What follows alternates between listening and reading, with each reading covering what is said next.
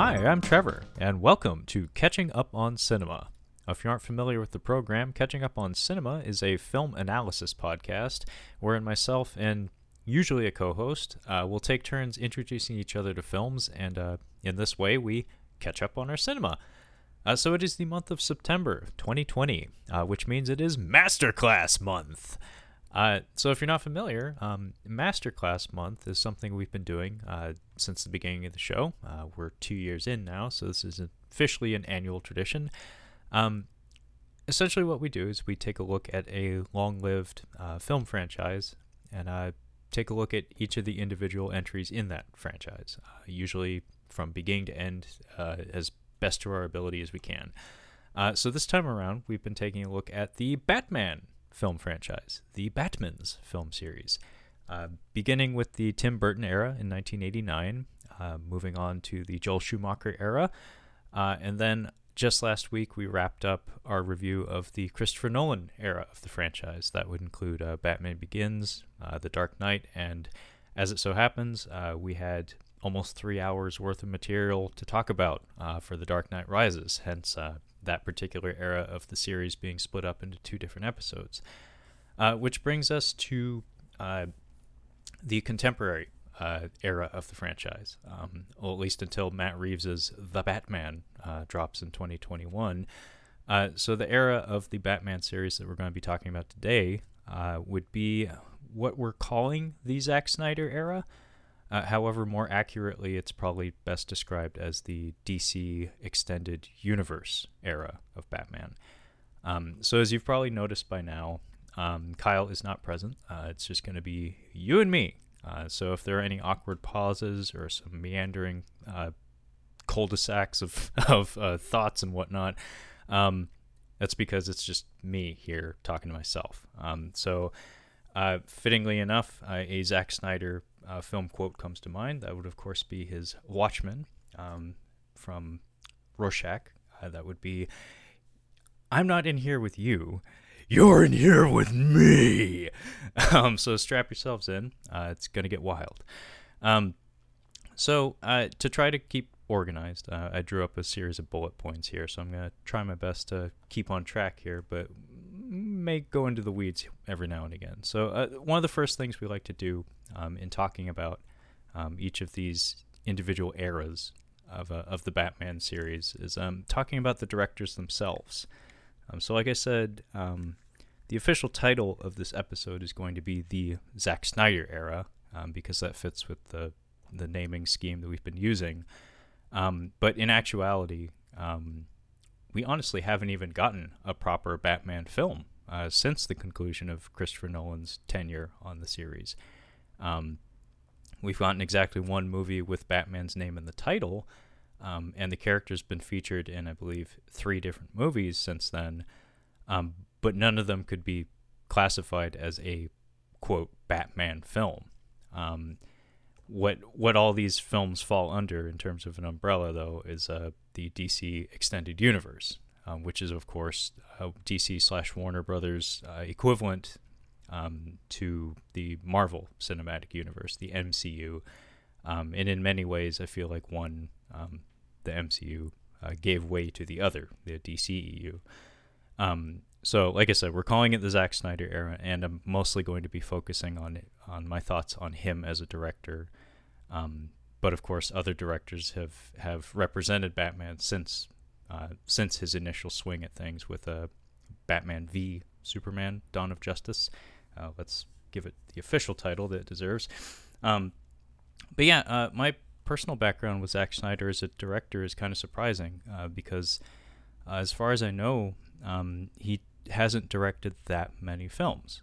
His first theatrical film, that would be, much like Michael Bay, he started out in advertising as far as I know, but his first theatrical film was, of course, the 2004 remake of George Romero's Dawn of the Dead, which is perfectly serviceable. It's not a bad film by any means. It gets a little wild, especially towards the end, but it really resonated with audiences when it first came out, that's for sure. It kind of breathed a little bit of new life into the zombie subgenre. it ended up creating a whole wave of zombie media that, as far as I know, we're still in the afterglow of in some ways. But yeah, I think the only film of his that I haven't seen, and like I said, he hasn't directed that many films. His output isn't that extensive. Is a Legend of the Guardians: The Owls of Ga'Hoole, which is a CGI animated film featuring owls with knives on their talons, armored owls. I don't know if it's based on a pre-existing media property. He does seem to like to work in that particular area, but as far as I know, that was a not a very successful film. And with a title like that, it's hard to see why. But yeah, I've seen every other movie he's done, and like I said, his output hasn't been that extensive. The one that like put his name on the map for sure was 300, and in a lot of ways, that kind of represents his aesthetic sensibilities dialed up to 11. When I think of Zack Snyder, I don't think of an untalented director.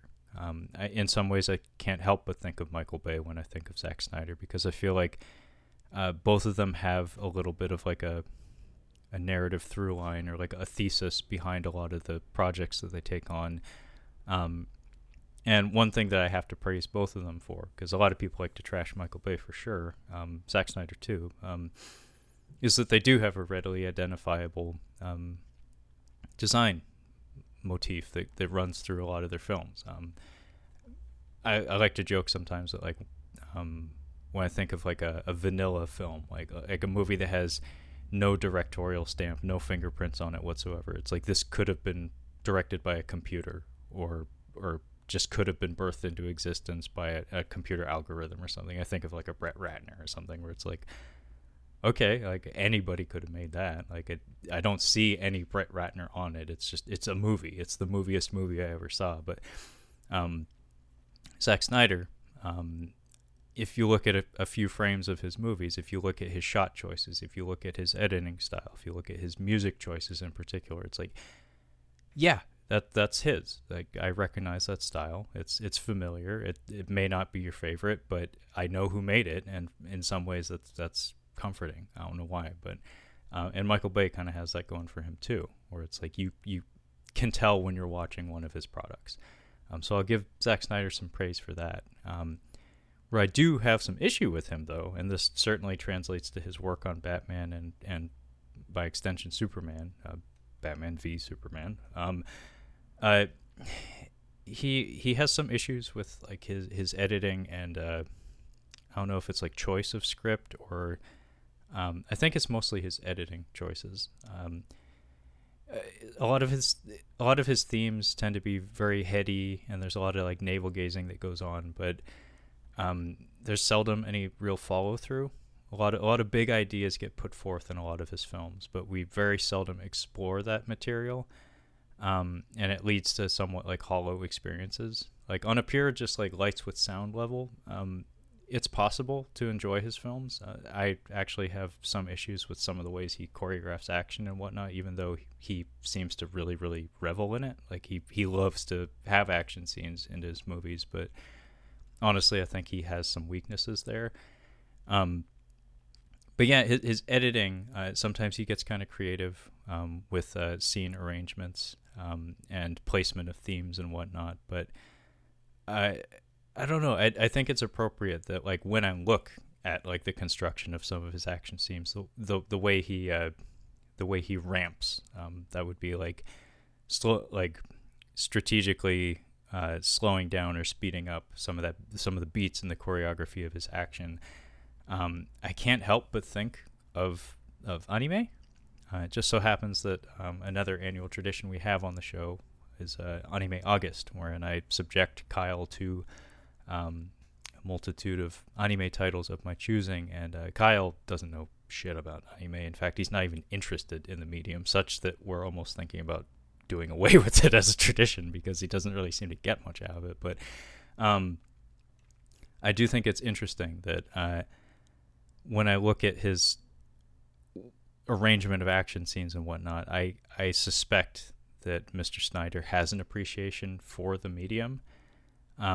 And not only does it translate to his action choreography, it also translates to the presentation of his stories, where I've had to kind of bow my head in silence and just kind of let Kyle tear into me and my anime from time to time, because I will readily admit that there are many Japanese animated products that the emotionality is there in terms of presentation, like in terms of look and feel, like the delivery of lines and like the soundtrack booming at certain times and whatnot. The product / the movie tries very, very hard to make you feel that what's happening right now is very, very, very important. And oftentimes when you really, really break it down, like if you actually listen to what's being said and how it's being said, or listen to what's being said and not how it's being said, it's really kind of bleh. It's like, and not only that, sometimes it's straight up confusing, where it's like, hang on, what now? Like, how did they know that? I didn't know that. Why am I being asked to care right now? So I think it's funny that like I see some of that in Zack Snyder's products, and I suspect that it might come about as a result of maybe being a fan of the medium. And oftentimes it's something that artists do. Like you can't help but wear your influences on your sleeve, and maybe that's something that rubbed off on him, or it's like yeah, like I'm gonna like use every tool in my kit to make the audience feel something, but I don't really have the script to back it, and I'd really kind of botch the editing leading up to it. So in the moment, if you've tapped into your lizard brain and you're just there for the lights with sound, you might get that emotional beat. But if you have too much frontal lobe action going on when you get there, it's like, oh wow, this is kind of dumb, isn't it? But yeah, I just wanted to lead up front with just some thoughts about Zack Snyder as a director, because we are going to be talking about at least 1.5 of his films as we go forward, and we'll also get into what I mean by that later. But yeah, I don't think he's an untalented director. I happen to actually very much like Watchmen, especially the extended edition. I like what they did with Hollis. Like I like that they included his conclusion to his story in the extended edition. I haven't watched the complete edition that includes the Black Freighter motion comic, but I mostly like Watchmen. 300, even in the theater, I was kind of figuring out Zack Snyder's tricks of the trade, and I was like, ooh, like I like Gerard Butler's I like his delivery, but I'm really listening to the words he's using, and it's kind of dumb. And it, as a lights with sound experience, it was kind of fun watching it with friends, but something that, like, if I saw it on TV today by myself, I don't think I would have the time of day to revisit it. Sucker Punch, I'm not even gonna fucking get into. That's a discussion and a half. A lot of people have some intensely negative things to say about, but there's also some people that push back pretty hard on exactly those things. So I'm gonna leave that alone. But yeah, one thing that we like to do, or we've been doing in our discussions about these Batman films, is talk about our personal history with each of the individual films. So for the purposes of my own sanity and, keeping this thing a little bit focused, I'm going to be keeping my thoughts kind of centered on Batman as much as I can.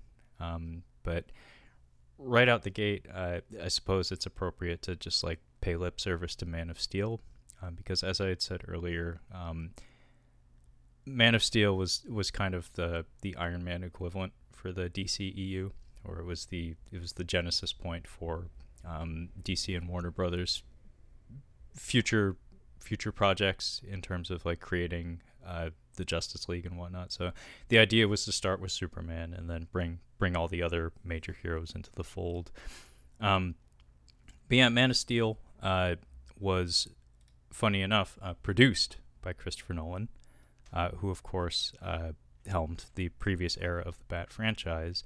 It was also written by David S. Goyer, who wrote some of the Christopher Nolan era Batman films. So in some ways, like, I guess Zack Snyder got the leftovers. He got the table scraps. So the genesis of the project, as far as I understand, was when Nolan and Goyer were working on Batman, Goyer just, happened to also bring up the fact that he had some ideas for a Superman story. And, Nolan thought it was not a bad idea, but he was contracted to do a Batman film. So that, those ideas got shelved until we could get to them. And like I said, in a lot of ways, I feel like the catalyst, the thing that kind of got things rolling in terms of putting out Man of Steel in 2013 was more than likely the birth of the MCU. Because, you need to remember that, like, Iron Man is pointed to as the beginning of the MCU, but when it first came out, just because they had a post-credits tease that, there might be some other shit down the road, not everybody thought that was going to be a reality. Like, teases happen all the time. Look at Avatar: The Last Airbender. We got a post-credits tease there, and we never got a second movie. It happens. And Super Mario Brothers, Princess Daisy shows up and says, "You'll never believe what happened." No, I won't, because we'll never get to it. But by the time we get to 2013, though, the Avengers dropped in 2012, and by then we'd had solo movies devoted to all the major players of the Avengers, and then we had the Avengers proper, and it made all the money, thereby like crystallizing the MCU as a successful idea. And sure enough, Warner Brothers are not completely stupid. Of course, they saw what was happening, on the other side of the fence, and they're like, maybe we should get some of that. So I'm sure the ball got rolling for Man of Steel pretty much as soon as they caught wind of the fact that the Avengers was gonna happen. So yeah, Man of Steel dropped in 2013, and I did see it in the theater. It has all the things I mentioned about Zack Snyder's quirks as a director. Like, it has a very strong visual aesthetic. There's some like Norman Rockwell-esque like small town America shots to it that like have all manner of filters put over them to make them feel like from a different time and world. It's like the scenes in Armageddon where they show Americana, where it's like, is that from the 1950s? I've never been to that town, but it's guilty of having some really cool ideas, but doing nothing with them. Some of the ideas they had for Superman were genuinely interesting. They're all thoughts that any comic fan or whatever has probably thought about from time to time, but it's the first time we'd ever had them confronted on screen. Unfortunately, they never got around to it, and they still haven't, to be honest, because one of the big memories I have of walking out of Man of Steel, and I think this is the only time I've ever thought this, honestly, walking out of a movie, was they'll do better next time. And at that point in my life, like I said, the MCU was just arrived, basically. So the idea of like a sequel being a foregone conclusion was still a little bit of a new thing for everyone. But it was fresh enough that it was in the back of my mind that, we're definitely going to get a sequel. Like, with the way this one ended, of course we're getting a sequel, and it'll probably be better because, spoiler alert, like, as far as I understand, and I'm not alone in thinking this, like, the whole idea of calling the film Man of Steel, other than, being a nod to The Dark Knight, like the unconventional superhero title for a movie, calling the hero by like one of their pseudonyms or like nicknames rather than their proper name, is that he's not Superman in the movie. He has the costume, but he hasn't really had any interactions with the public, proper anyway. His morality has yet to be defined within the film. I get what they're trying to do, where having him, spoiler alert, kill Michael Shannon / General Zod at the end. By the way, he also killed like a whole spaceship worth of Kryptonian fetuses and stuff before that. So it's like, I guess putting your hands on the guy's head and twisting is probably going to be more traumatic than shooting laser beams at a spaceship. But that's neither here nor there. But the whole point is that he killed the guy, so we get to see the emotional fallout that comes with that. So we're supposed to see that, this is Superman learning that that's not what he's about. Because the whole story of the movie is like, you have these abilities, what are you going to do with them? And I do think it's interesting that Zack Snyder and his wife, by the way, who serves as producer on all of his films, as far as I know, he's been trying to get a Ayn Rand Fountainhead adaptation off the ground pretty much as soon as he's started making films. Has yet to happen, may never happen, but I'm just throwing that out there because I don't know if he leans into like objectivist thinking, but I do think it's worth noting that that's a unrealized passion project of his, and it's public knowledge. So I don't know. I think it's interesting that someone with fascinated in that kind of material would do a Superman movie. But yeah, the idea was that, and it needs to be said, like Man of Steel was supposed to have a direct sequel, in the form of like a Man of Steel 2 or something, another Superman-centric chapter in the story. I think the idea was that he would be Superman the next time we see him, but we never got Superman. So yeah, Man of Steel came out in 2013. It was directed by Zack Snyder, and yeah, it's a very confused, very very sloppy movie in a lot of ways. The editing is a big problem where just the sequencing of events feels wrong, where it keeps putting forth these questions about Superman's morality and place in human society and whatnot, but it keeps putting things out of sequence and not allowing us to really think about some of the questions that it's asking, and then never bothers to answer any of them. So not the best, which brings us to Batman v Superman Dawn of Justice. And right out the gate, the title kind of spells out some of the problems of a very problematic film, chief among which being the Dawn of Justice part, but we'll get to that. So I don't understand what the V is meant to represent, because in my mind that's gibberish. Like in all my years of watching boxing and MMA and stuff like that, I don't think I've ever seen a fight poster or advertisement that used a V in place of a versus. So I don't know if it's meant to mean something else, but as far as I know, it was a decision that happened very hastily, pretty much just before the movie came out, where it's like, oh no, it's not Batman versus Superman, it's Batman v Superman, Dawn of Justice. So that felt like a knee-jerk reaction, and in fact the whole movie feels like a knee-jerk reaction, because like I said, the whole idea was that Man of Steel was going to get a direct sequel, also directed by Zack Snyder, mostly about Superman. But as far as I know, Man of Steel, didn't do great critically, but it made quite a bit of money, thereby securing, future projects in the yet-to-be-formed or realized DCEU. But I'm guessing because Disney and Marvel were kicking so much ass by the time we get to 2016, Warner Brothers decided to fast-track the Justice League, and that's where the slapped-on subtitle Dawn of Justice comes into play. And not only that, they hit the panic button and then some by saying, hey, we're also going to put Batman in this film, because Batman is a proven box office monster. If you put Batman's name on it, they will come, regardless of whether it's good or not. Whereas Superman, traditionally, as far as I know, is a bit of a gamble. I think Superman Returns underperformed, and I don't know if Superman 3 did as well, but I'm pretty sure 4 flopped pretty badly.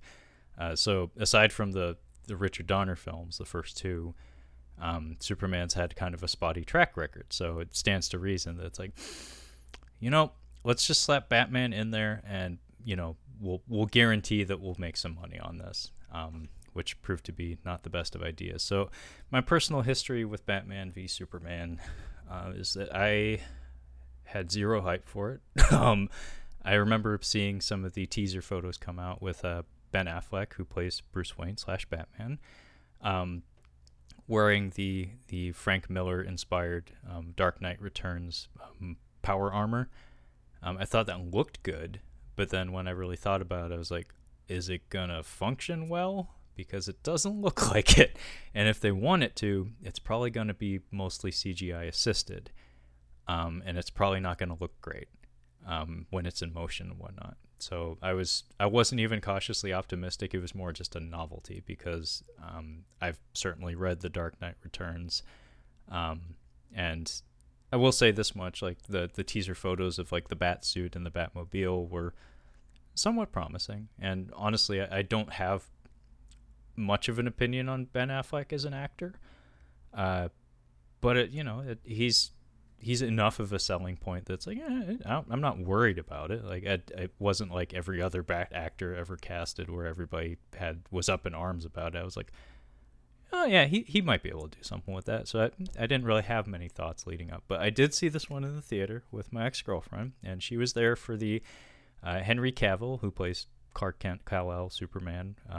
She was there for his abs, and Ben Affleck's CGI airbrushed abs, much like I think Nick Cage's Ghost Rider abs.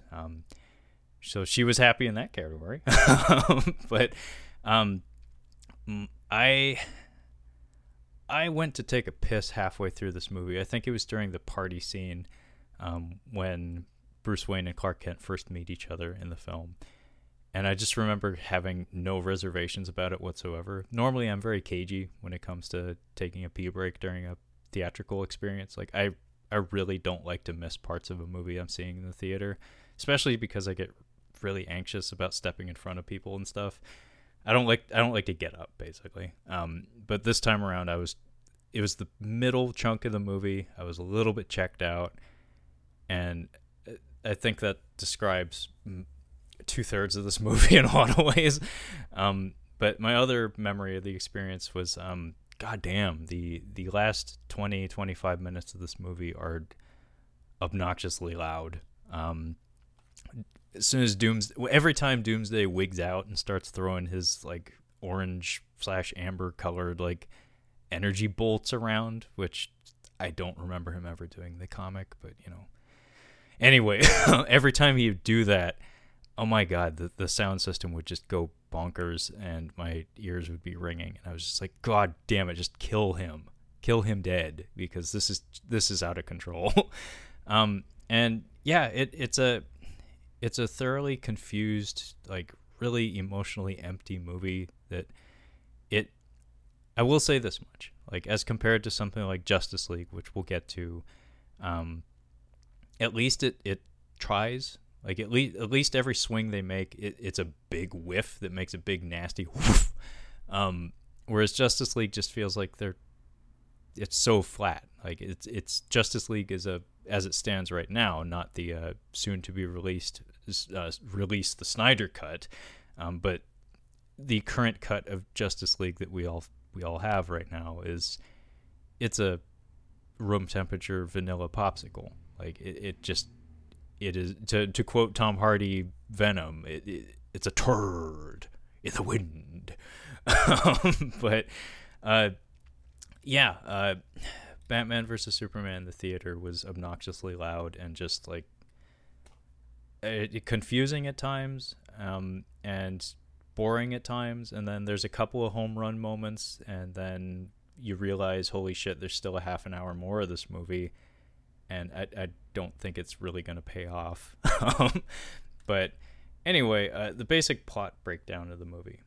So Batman v Superman, Dawn of Justice came out in 2016. Like I said, it was fast-tracked. So keep in mind that there was supposed to be a Man of Steel 2 preceding it, as far as I know. So the plot follows directly from the conclusion of Man of Steel, wherein Metropolis has been destroyed, and we see at the beginning of Batman v Superman that Bruce Wayne, Ben Affleck, was at ground zero, and a lot of people have been extremely critical of Zack Snyder's use of like 9/11 imagery, like analogous to 9/11 imagery in the destruction of Metropolis in two different movies. We see that Bruce Wayne bears witness to the destruction of Metropolis at the hands of both Superman and General Zod, and it plants the seeds for like a multi-year grudge, wherein Bruce Wayne looks at this larger-than-life figure, this essentially like God among men, as someone to be suspicious of, where the whole plot of the movie is about this question of, can he be trusted? Should he be trusted? And Bruce Wayne kind of allows that to poison his soul a little bit, where he looks upon Superman as someone that has too much power to the point that there's no possibility that they can be trusted, because inevitably anyone with we don't know the man's morals, we don't know his beliefs, and he's so goddamn powerful that he just absolutely can't be trusted. So thanks to the machinations of one Lex Luthor, played by Jesse Eisenberg, he kind of creates the situation where Batman and Superman are set up to clash with one another, which ends up happening much earlier in the film than you would expect. But at the same time, in terms of plot structure, there's only a few more bullet points that follow it, and it all happens like back to back to back to back. And it's like, oh, why did we put Batman versus Superman on the poster? Because that was such a small part of it. But yeah, that's the basic plot outline. I already kind of went into Zack Snyder's like themes and motifs, so I'm not gonna say much more about it, other than the fact that most of it's still present in this film. Although in terms of aesthetics, I feel like he took a bit of a step back from Man of Steel. Man of Steel is a fairly handsome movie for the most part, although in terms of cinematography, the use of CGI for virtually every action sequence, I know it's necessary, but it's very distracting because it doesn't mesh all that well with some of the like tooth and nail, just like hand-to-hand combat that goes on, to the point where it's like the choreography can't decide like, okay, every time these people touch each other, they either go flying or they remain completely stationary, so we can have a throwdown in a Denny's or I think it was the IHOP. Yeah, we have an extended sequence of like multiple beats of choreography wherein instead of going flying clear across the town, we need to hang out in this IHOP for just a little while, just so people can see how spacious and wondrous it is, because the product placement in the Smallville sequence is out of control. But another thing is the use of like snap zooms, where it's meant to look like almost like documentary footage, but because it's done artificially, like I believe it's done with a digital intermediary, like in post, as opposed to done with the actual camera lensing, it comes across as more artificial rather than more organic, which is completely opposite of the point of employing that particular editing trick. But yeah, Batman versus Superman, like in terms of like aesthetics, it's a much darker film, which is appropriate being as it's a Batman v Superman film. But sometimes the visuals are really muddy. Like I own this film on 4K, and there's still times where I have to squint to see some of the details. The bitrate's fine on the disc. It's a handsome disc for sure. But there's some weird cinematographic or aesthetic choices made, largely in terms of like lighting and whatnot. Speaking of which, I'll just throw it out there. Patrick Tatopoulos did the production design for this film. I think Nathan Crowley worked on all three of the Nolan films, but the only reason I want to throw it out there is that Patrick Tatopoulos, very, very, very good production designer, very wonderful artist in a lot of ways. I have a personal history because he did the 1998 Godzilla design, which if you've seen what it looked like on paper, it looks pretty fucking cool. And it is actually represented fairly well in the finished film in CGI. But goddamn, I'll never forgive him for that, because that piece of shit was not Godzilla. That's what hardcore Godzilla fans, that's what we call Geno, Godzilla in name only. But anyway, Patrick Tatopoulos did the production design for the film, which would include like the bat suit, the Batmobile, the Batwing, all that business. It's not his fault, but I just figured I'd give him credit. But it's not his fault, but one thing I noticed in one of the bigger sequences in this movie, and it is actually choreographed very well, and it's actually kind of a cool sequence for the most part. The Batmobile chase in like the middle of the film, there's a weird choice made in the in the editing and the construction of the scene, wherein the headlights, all the light blooms, are blown the fuck out, especially on the Batmobile. So literally every time a headlight like flashes in front of the camera, like points into the lens, you're blinded. You really can't see much. And in terms of like scene geography, like getting a lay of the land, like really learning, like creating spatial awareness in regards to like where each car is in position in regards to each other, it robs you of that. So it takes an otherwise pretty well constructed scene and confuses your brain a little bit and robs it of some of its impact. And it's kind of shocking coming from a guy like Zack Snyder, who is so known for his action sequences and whatnot. But yeah, there's a lot of carryover from Man of Steel. Like, in fact, the Kryptonian scout ship or whatever that was featured in Man of Steel is still crash landed in Metropolis, and they've built like a facility around it, which I really like the design of that facility. It kind of reminded me of like the incubation chamber for Mothra's egg in some of the older Godzilla films. And continuity like that, you know, for comic readers or, you know, like followers of comic book cinema and stuff, you know, you can't help but appreciate attention to detail like that. Like, again, another Daikaiju reference. I always liked that, like the 90s Gamera movies maintained quite a bit of continuity, not just in terms of like characters and whatnot, but also like the state of the world, where there's a single shot in Gamera 2 where they pan over to Tokyo Tower, and this is supposed to take place like a year after the events of Gamera Guardian of the Universe. And it's just this one shot of Tokyo Tower under construction. So it's just a reminder to the viewer that it's like, this is a sequel, and yeah, it's only been a year, so we're not quite done fixing the mess that the monsters made last time out. And this movie does have that. And it does try to address some of the problems I said were present in Man of Steel. Unfortunately, it doesn't try hard enough, because I would argue that we still don't even get a Superman in this movie. Honestly, like it's a weird thing that happens where we get to Superman dying in this film, spoiler alert, before I've even been allowed to form an emotional bond to him. Like, we don't really get a proper Superman, like the Superman we all expect anyway, until Justice League, and that's after he's died and come back to life.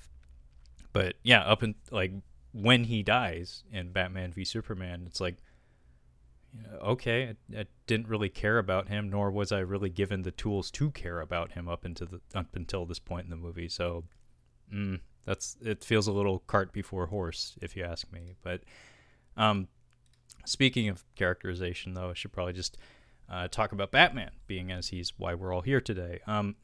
So like I said, Ben Affleck plays Bruce Wayne / Batman in this film. And in terms of his cast, I'm not going to go over every character in detail, just the Batman, the Bat players. It's just Batman and Alfred. The rest of his support system is not present. We do get a Commissioner Gordon in Justice League, but we'll get to that.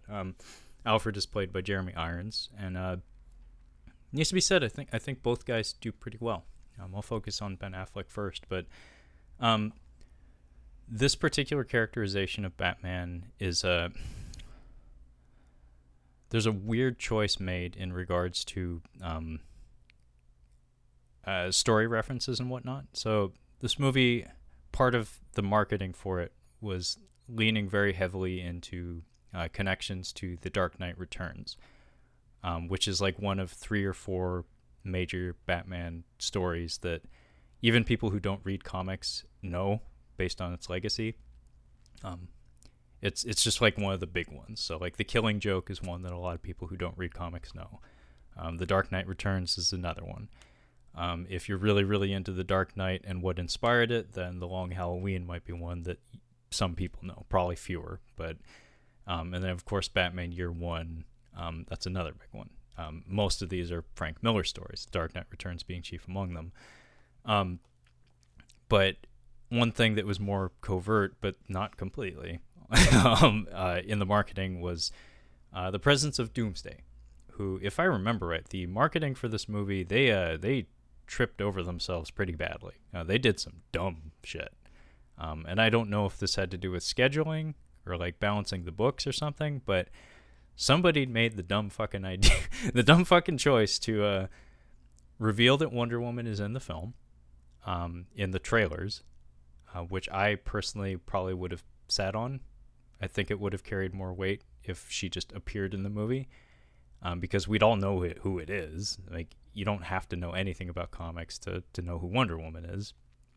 And the other would be the inclusion of Doomsday in the marketing, because if I remember right, there's a couple shots of him in maybe some of the post-release trailers or teasers. And it's like, yeah, that gray ogre thing probably can't be anything other than Doomsday. And, you know, any dumb kid like can Google like Superman gray ogre and find Doomsday.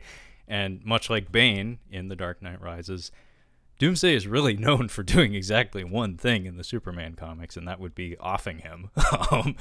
And yeah, including him in the marketing, like anybody who knows anything about comics or has Googled Doomsday has an idea of what we're going to do with the story, especially when the visual aesthetic of the promotional materials is so dour. It's like, you know, I wouldn't be surprised if that happens in this movie, especially since, you know, it's like we're trying to find a way to make you care about Superman, so we're gonna kill him before we've given you the tools to care about him. It's like, maybe that'll work for some people. Like I said, I want to say Zack Snyder is kind of banking on people to approach things with their heart, not with their head. So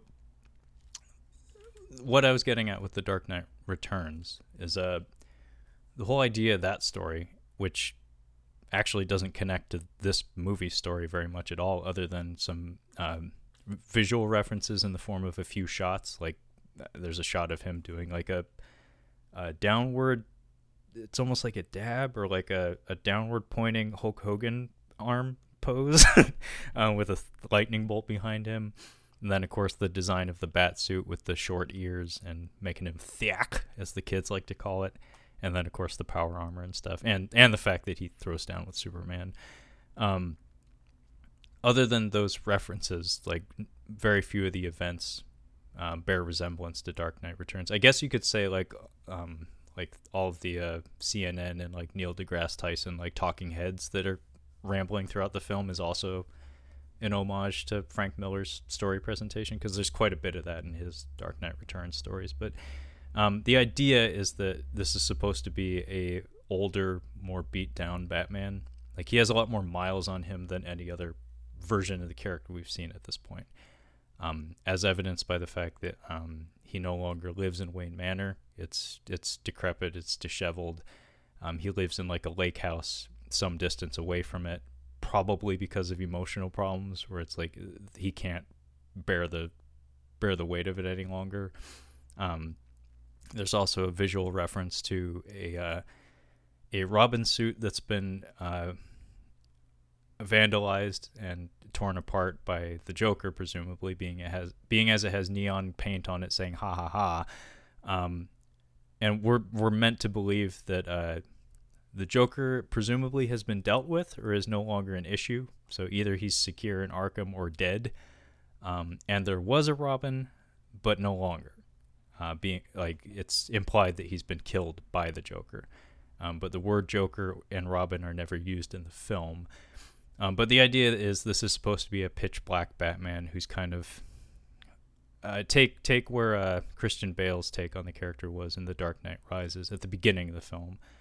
Take that and then take it a few steps further, where it's like he's not curling up and waiting to die, but his outlook on humanity has soured to the point that he's all too aware of the fact that 20 years of punching people has gotten him nothing but grief, and criminality still exists in the world.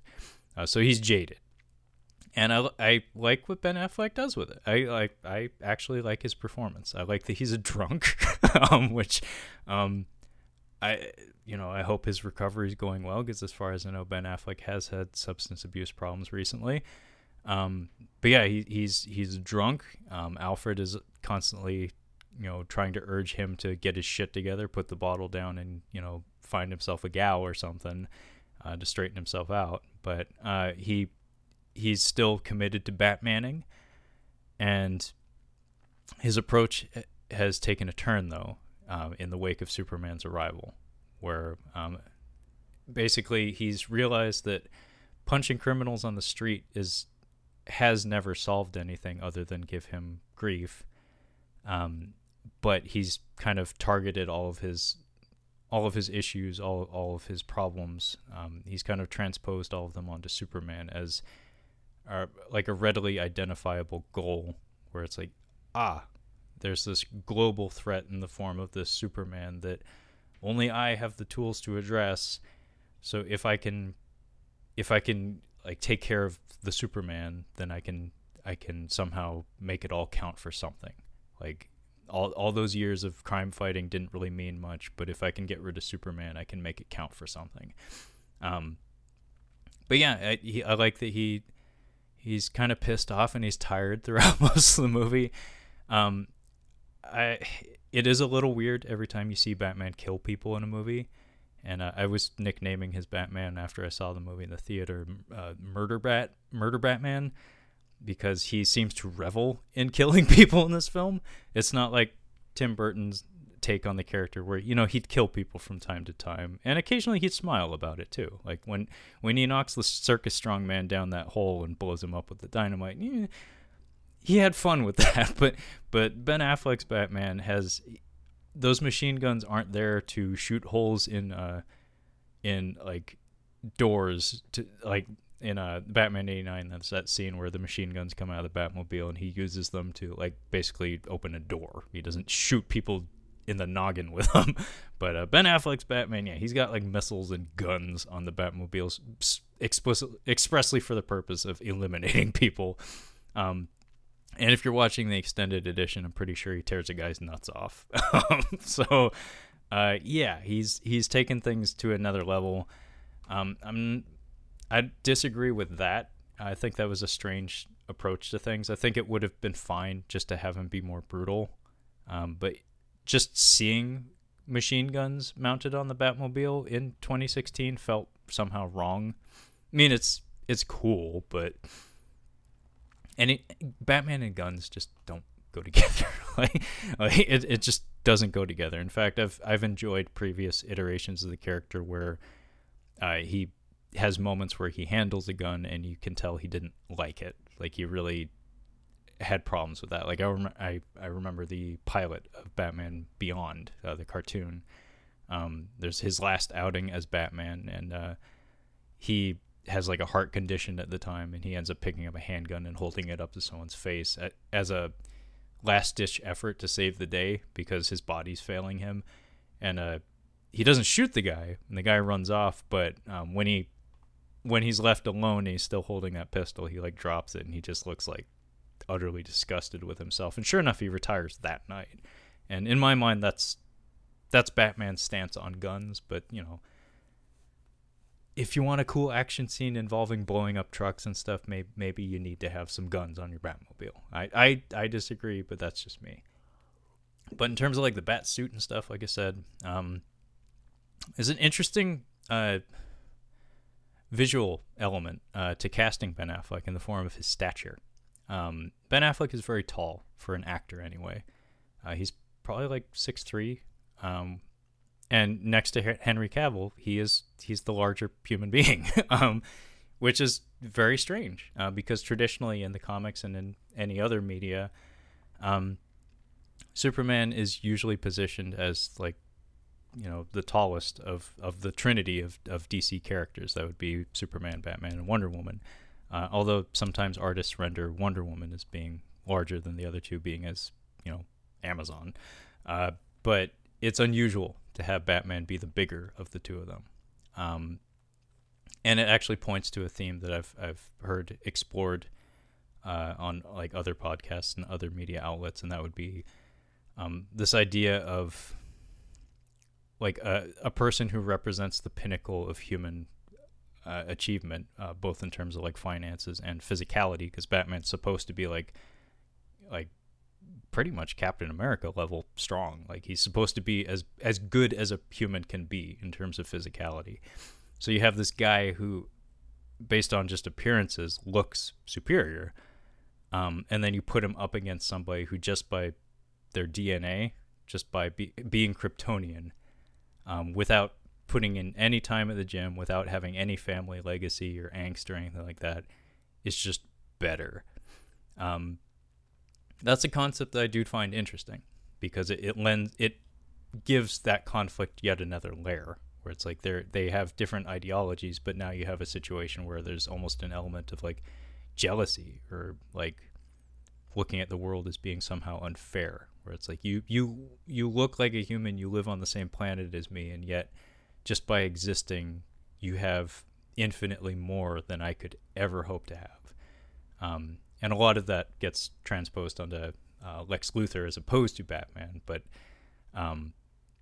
it's a theme that I think is interesting, and they do futz with it a little bit. Like they do mess around with it a bit in Batman v Superman, but like I said, most of it's placed on Lex Luthor and his particular beef with Superman, which I can't get into. Like I said, I'm just gonna focus on the Batman shit, but yeah, the bat suit, like I said, is largely designed to look like, have the same silhouette and structure as like the Dark Knight Returns suit. So it's back to being leathery in appearance as opposed to more armored like the Nolan version was. I like the short ears, and the thickness is it's certainly a novelty at the time of its release for sure. Because again, this is a different look we've had to the Batman, and in terms of like his placement in scenes, like it does make him stand out quite a bit, because he looks like a gorilla with a cape. I'm like, not gonna lie, he's like beefy to the point that's like nothing that big should move that fast. And it's kind of neat, and we do get to see, like, they do play around with this theme that this is Batman pushed even further into the darkness. So they do a lot of things like, especially towards the end when he's wearing the power armor and stuff, they play around with this idea of making him de-evolve, like being subhuman at that point. So like putting on the armor, in taking up arms against the Superman, who shows up, just in the super suit with a cape, essentially naked, because it's skin tight and stuff. In showing up with this suit of armor and stuff, he's like stripped of himself of his humanity to like do battle with this thing that he thinks of as a monster, when in fact he himself became the monster. It's all pretty obvious theming and stuff, but I mean, they do some stuff like early in the movie where the way he stalks around that tenement building, the first time we see him in the bat suit in the movie, where he literally is like perched up in the corner of the ceiling like a bat, and then swings around on the ceiling like a gorilla on a swing set, like, or something, like on a playground equipment set. It's all like more animalistic, more predatory than we usually see Batman, because like the Nolan era, the character, aside from like Batman Begins, made him seem very much like a dude in a suit, but this one's like kind of otherworldly in some ways. But one thing that needs to be talked about is the warehouse scene, which some people have been taking to calling like the Arkham Asylum scene, because in terms of like choreography and like construction of the scene, it really does feel like a scene taken straight from the Arkham Asylum series of game, or the Arkham series of games, because we get to see Batman like bust out all these tricks that and in rapid succession in a way that we've never seen on film, and it's an expertly crafted action scene. It has a lot of impact. Your eye is never having trouble following the movements and the beats of the choreography.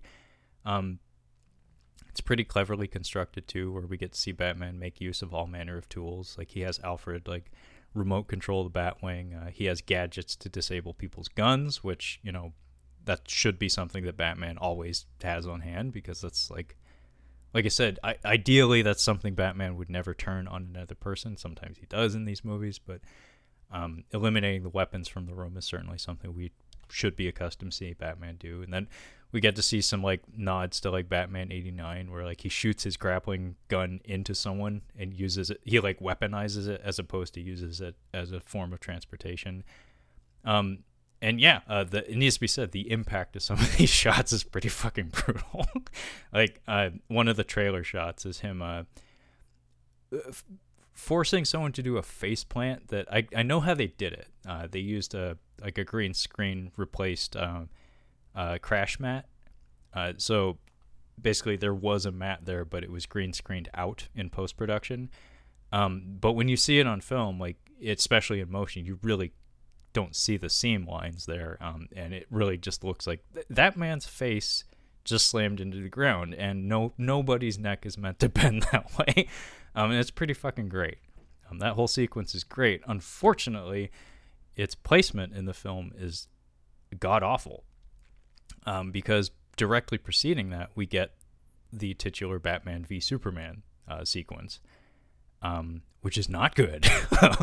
And back to back, we get the thing that the entire movie is named after, and then something better than it, like immediately following it. Oh yeah, and then Doomsday immediately following that. So you have the best action scene in the movie sandwiched between two kind of letdowns, but there's zero breathing room in between, and it's just horribly sequenced. But yeah, speaking of the Batman v Superman sequence, wow, it is clumsy. Like, it's kind of remarkable actually how this is what your movie's titled after. Like, if you're going to get exactly one thing right with your movie, it should be that. Like all of your resources should have gone towards getting this right. Like, if we need to do reshoots, if we need to call the storyboard artist back and get them to do another draft on it, you got to do it, because that's what the people showed up for. And yeah, it's a really clunky sequence. It's very brief, actually. At least it feels like it. It's stretched out by people speechifying and stuff, but because he's wearing the armor, which I believe was a physical prop, which is definitely CGI assisted whenever he has to do anything remotely physical, because he couldn't fucking move in that thing. And even with the CGI assistance, like, the way he throws his punches, like the speed of his arms, like outstretching and retracting, is so goddamn slow that's like, I can tell that doesn't hurt. like go ahead, Ben Affleck, you do that to me head on, and I'll, it'll hurt, but it's not gonna lay me out or anything. I don't have to be Superman. But yeah, it's not very creative in how it's structured. One of the cardinal sins would be Batman is always portrayed as being the man with the plan. Like that's always the joke, is that any my dad could beat up your dad argument involving Batman wins if he gets time to plan. Like that's just the rule. That's the playground rule. If you put Batman in there with anyone and you give him adequate time to prepare, he wins. In this case, he's the one that puts up the bat signal. He's the one that initiates the fight. You would think that he's ready for it. He is ill prepared for this fight, and his whole plan is centered around throwing 2 smoke grenades at Superman that weaken him, and then stabbing him with a spear, which he positioned several hundred feet away from himself. So that's it. Like, other than that, he has a couple of traps set up outside, neither of which are very effective, and then the fight goes to the roof of a building that there's no way he could have anticipated he would have been taken to, and then the spear's in the basement. He's shown as being short-sighted and ill-prepared, which is the complete opposite of what you would expect from Batman. And yeah, it's just a hell of a letdown of a sequence. It's slow, it's clunky, it's not well thought out. And yeah, it just doesn't have any saving graces. Even the soundtrack completely betrays the movie at that point, because it's trying so hard to make it feel like epic, but it just comes across as overwrought and just reaching way too far. And then, of course, I'm not even going to go into it, but the whole Martha thing to end the fight is silly. I mean, I get what they're doing. Like, it makes sense, I guess, on a scripting level, and I do like the idea of the wrap up to the fight. Batman walks away and says, Martha's not going to die tonight. Like, that is kind of cute, because it's the whole idea is that this is Bruce Wayne kind of like getting a kind of redemption, like being able to save someone's mother named Martha, but not his own. It's like came 30 years too late or whatever, but he finally got that little bit of light back in his soul. But yeah, it's a big letdown. The other sequence, the other Bat sequence that's worth noting, I guess, is the nightmare. Batman has a couple of nightmares in this movie back to back, such that it's actually difficult. Actually, I'm a little confused now, because I always thought that the nightmare he has is a nightmare, but then when he encounters the Flash, it's like a time traveling Flash who's warning him that don't let Lois die, because if she dies, Superman's gonna kill us all. And then he's like, oh wait, I'm too early, you don't know what I'm talking about, bye. And then immediately after that, though, Bruce Wayne wakes up. So he has two dreams back to back, and it's like, are you like narcoleptic or something? Like, was that a dream within a dream? Or I don't know what I just saw, but that's how I interpret it anyway. But yeah, the nightmare sequence is Batman with guns, in a sequence that teases some stuff that I don't think we'll ever see, honestly. So it's this nightmare sequence wherein like a fascist Superman has joined forces with Darkseid, who until we get the Snyder cut of Justice League, has no presence in the DCEU. But we see, based on like the Omega burn, the Omega symbol burnt into the ground in this apocalyptic vision, that Darkseid's involved somehow, and of course the parademons and whatnot. But yeah, it's a bunch of like fascist stormtroopers and Superman and some parademons attack Batman and a bunch of like rebels in the desert, and we get this really ambitious 360 degree camera movement sequence where it's supposed, I think it's artificially stitched together. It could have been shot in one take, but basically it's just Batman laying into a bunch of people, shooting a bunch of people. It's kind of cool looking. The choreography is a little bit breezy. Like some of the hits lack impact, and you can tell that a lot of CGI was kind of used to stitch things together, because there's a lot of props that are being thrown around that I don't believe were actually there. It was just everybody kind of doing the motions and then falling down on cue and stuff. The frame is very cluttered, so like the whole time I'm trying to watch what Batman's doing, but I don't think that's what you're supposed to be doing, because like I said, the frame is just filled with action. It's kind of cool. Then we get the nightmare scene where Superman tears out his heart, and then he wakes up. But yeah, I kind of like Batman in this movie. I don't like the movie though, especially since by the time we get to the end and we have our throwdown with Doomsday, as well as that now legendary music cue wherein Wonder Woman shows up. And that crazy cello starts playing. By the way, the score was done by Hans Zimmer and Junkie XL, who, as far as I know, has been working for a while in the movie industry. But kind of burst onto the scene with the Mad Max Fury Road score. He's kind of been repeating himself a little bit. Like you can kind of, he has a sound, which is pretty sure how he gets his gigs, but his Batman theme is not bad. It's a driving theme that plays much better over the Batmobile than like his other Batmaning and stuff. But one thing I noticed, and I wouldn't be surprised if like Zack Snyder requested this, because he seems to, much like a David Fincher, seems to like Trent Reznor / like Nine Inch Nails. I think it was Head Like a Hole. There's a chunk of Batman's theme music in Batman v Superman that sounds very similar to Head Like a Hole, and I was like, that's strange. I don't hate it, but I noticed it, if that's what the reference was supposed to be. But yeah, the whole thing I was getting at though with the Doomsday sequence is that Batman is useless in the Doomsday sequence. Like he kind of goads Doomsday into relocating to the deserted pier, because every location that Doomsday appears in is deserted. We make sure to include that in the incidental dialogue, because there was severe critical backlash to the Metropolis destruction scene from Man of Steel. So this time around, they're like, okay, we're just gonna make sure everyone watching the movie knows that there are no civilians around. They're gonna get killed.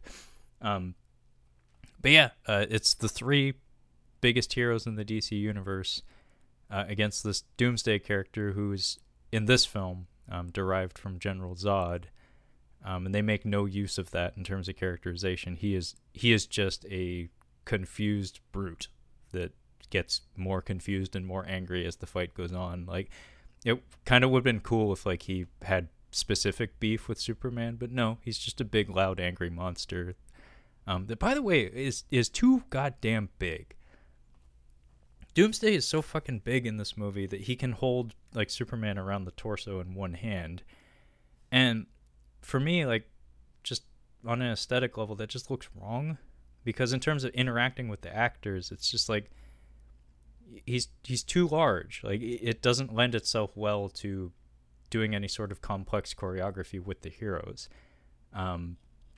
Just a weird choice. I don't know why they did that, but yeah, Batman's here, and he does nothing.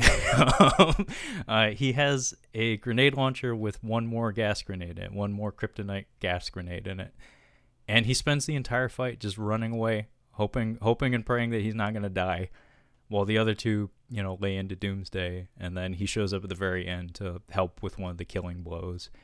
But it's kind of sad that it's like, wow, you have like $200 million backing you and all the best artists in the world, and you couldn't think of anything else to do with Batman? Jeez. But I guess that's why we had the warehouse sequence. It was just so we could show Batman do cool stuff. Just remind the viewer that it's like, we swear he does cool stuff, just not at the end of the movie. Just like in the sequence immediately before the end of the movie, that's way better than the end of the movie. Needs to be said, during the warehouse sequence, I forget the character's name, but it's the KG Beast is the guy who kidnaps Martha, which, if you ask me, is a bit of a waste. Because if you've listened to the previous episode where we talked about like adaptations we'd like to see committed to film someday, I actually brought up the KG Beast story arc, his first appearance of the Batman comics, as something I wouldn't mind seeing realized on film. But now he's dead in the DCEU, so can't do that. But maybe someday. Maybe someday we can get an equivalent. But other than that, I don't think we have any other members of the Bat family. Like I said, Jeremy Irons is here. I liked his take on Alfred. He's cattier than ever. It's not like Michael Caine kind of catty. It's like he's aggressively catty, where it's like you can tell that they've been at it too long. And Alfred, I wouldn't even be surprised if this particular Alfred was just kind of like looking for a way out. Like, he's just like, it's kind of been cool, like, raising you and like taking care of you and like making sure you're not a complete shithead, but I got other shit to do, man. I got other things I'd like to see happen before the end of my days. But yeah, they have a good routine going on between the two of them. He's constantly there to question Bruce. Like, mostly that's what he's there to do, is question Bruce and his motivations, and take him down a peg every once in a while. I mean, the Bruce Wayne in this movie is a force of nature until the very end, where he kind of gets his head screwed on right. And he's never going to change his thinking until Superman's out of the picture. But they have an interesting dynamic. I must say, my favorite line that Ben Affleck has in this movie, this is not a super quotable film, but there's a scene where he's pretending to be drunk. And Tao Okamoto is here. My theory is she plays Mercy Graves, who, as far as I know, she originated on the Superman animated series, which I grew up watching. Same with the Batman animated series. And Mercy was she was like Lex Luthor's valet or like chauffeur, but also bodyguard. So she like drove him around town and also beat all sorts of ass if it called for it. Tao Okamoto, most of you will probably recognize from James Mangold's The Wolverine, the one that takes place in Japan. And I want to say she got this gig uh, because she's a model, and they needed a trailer shot wherein she strutted down a hallway. Because there's one shot in this movie where she's like marching with a couple of soldiers, like pushing General Zod's body towards Lex Luthor, who's like eagerly anticipating the arrival of the corpse. And it's just this one shot of her strutting down this hallway, and she is pounding that runway. like she got everything swaying, and it's like, I'm pretty sure that's entirely how she got this gig. It's just because she has that background, she can pull that off. But other than that, she has no characterization. She's just fucking here. And then she gets blown up. Jimmy Olsen's in this movie too. He gets shot. So I don't know what we're doing in terms of like paying homage to the characters, other than rubbing out a lot of the ones that, you know, some of the hardcore fans would actually care about. So Jimmy dead, Mercy dead. But yeah, the line that I was referencing though, it happens in a scene where Tao Okamoto, she finds him in the basement, and he very quickly pretends to be drunk, and she's like, he asks like, where's the restroom? And she's like, oh, it's over there. And as she's walking away, you know, paying him no mind, because she's like, oh, he's drunk, he doesn't know anywhere, he just kind of like puts his hand up and he's like, I like those shoes. He's like, I like those shoes. And it's like, his delivery's kind of perfect, and it worked out well. It was very charming. It's like one of his only charming moments in the movie, other than his CrossFit sequence before he does battle with the bat, and we get to see those glorious CGI airbrushed abs, because Ben Affleck, I know you're a big guy, but I don't think you're cut. Like, I don't think that's in you. Not since The Town, anyway, or Argo. But anyway, that's largely what I had to say about Batman v Superman. There's so much more, but for now, just keep it focused on the bat. Which brings us to Suicide Squad. So Suicide Squad was kind of a pit stop in the DC EU. So it came out the same year, 2016, as Batman v Superman. It was directed by David Ayer. I'm not going to talk about this movie in detail. I refuse. The only reason I want to bring it up is just because Ben Affleck's Batman is featured in a couple of scenes in it.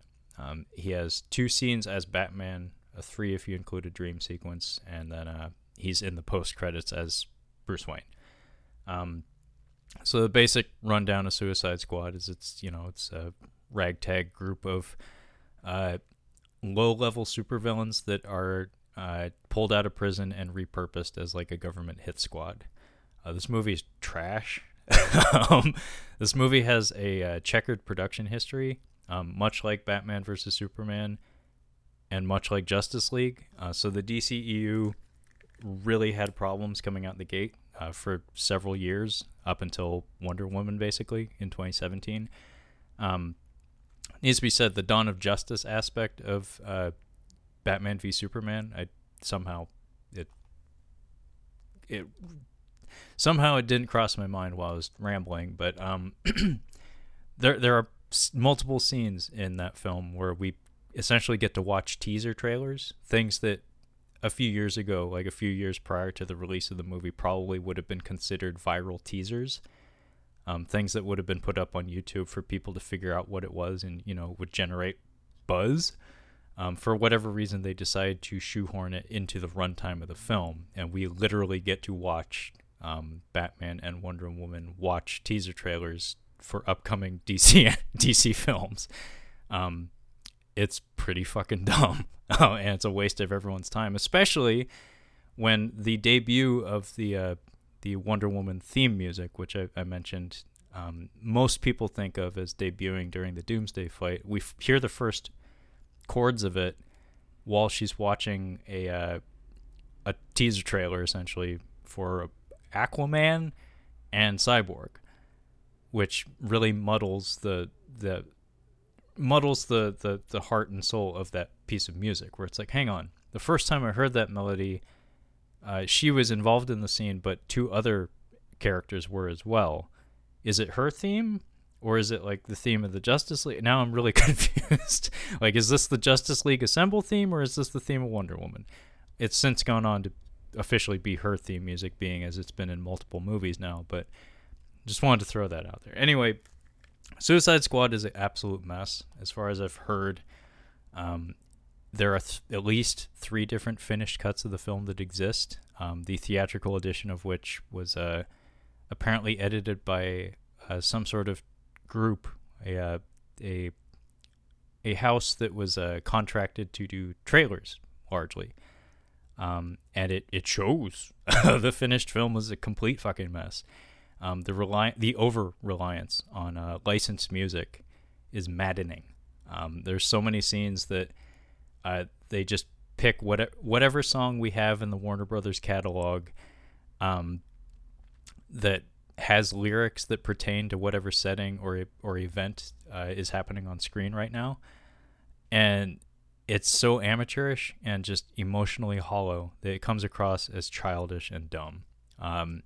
It got bad enough, like upon most recently rewatching it, like it was driving me nuts, because all signs point to this being like Warner Brothers like hitting the panic button yet again, in response to the Guardians of the Galaxy, in response to the success of that film, because it's, it has that like jukebox feel to it. Only difference is Guardians of the Galaxy was directed by James Gunn, and all the songs featured in those films feel like very personal choices. It's very cohesive. Like it feels like it came from somebody, a single creative guiding hand.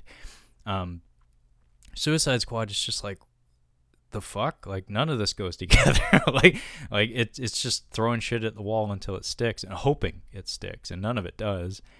And it gets bad to the point that they even use, what is it, Spirit in the Sky?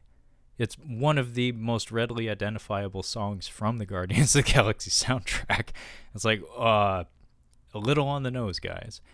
And it just gets dumber and weirder from there, because the cast of characters that they assemble for the film, I'm not even going to bother to run down most of them, other than the fact that, we have Joker, Jared Leto, and Harley Quinn, Margot Robbie, and Killer Croc and Deadshot.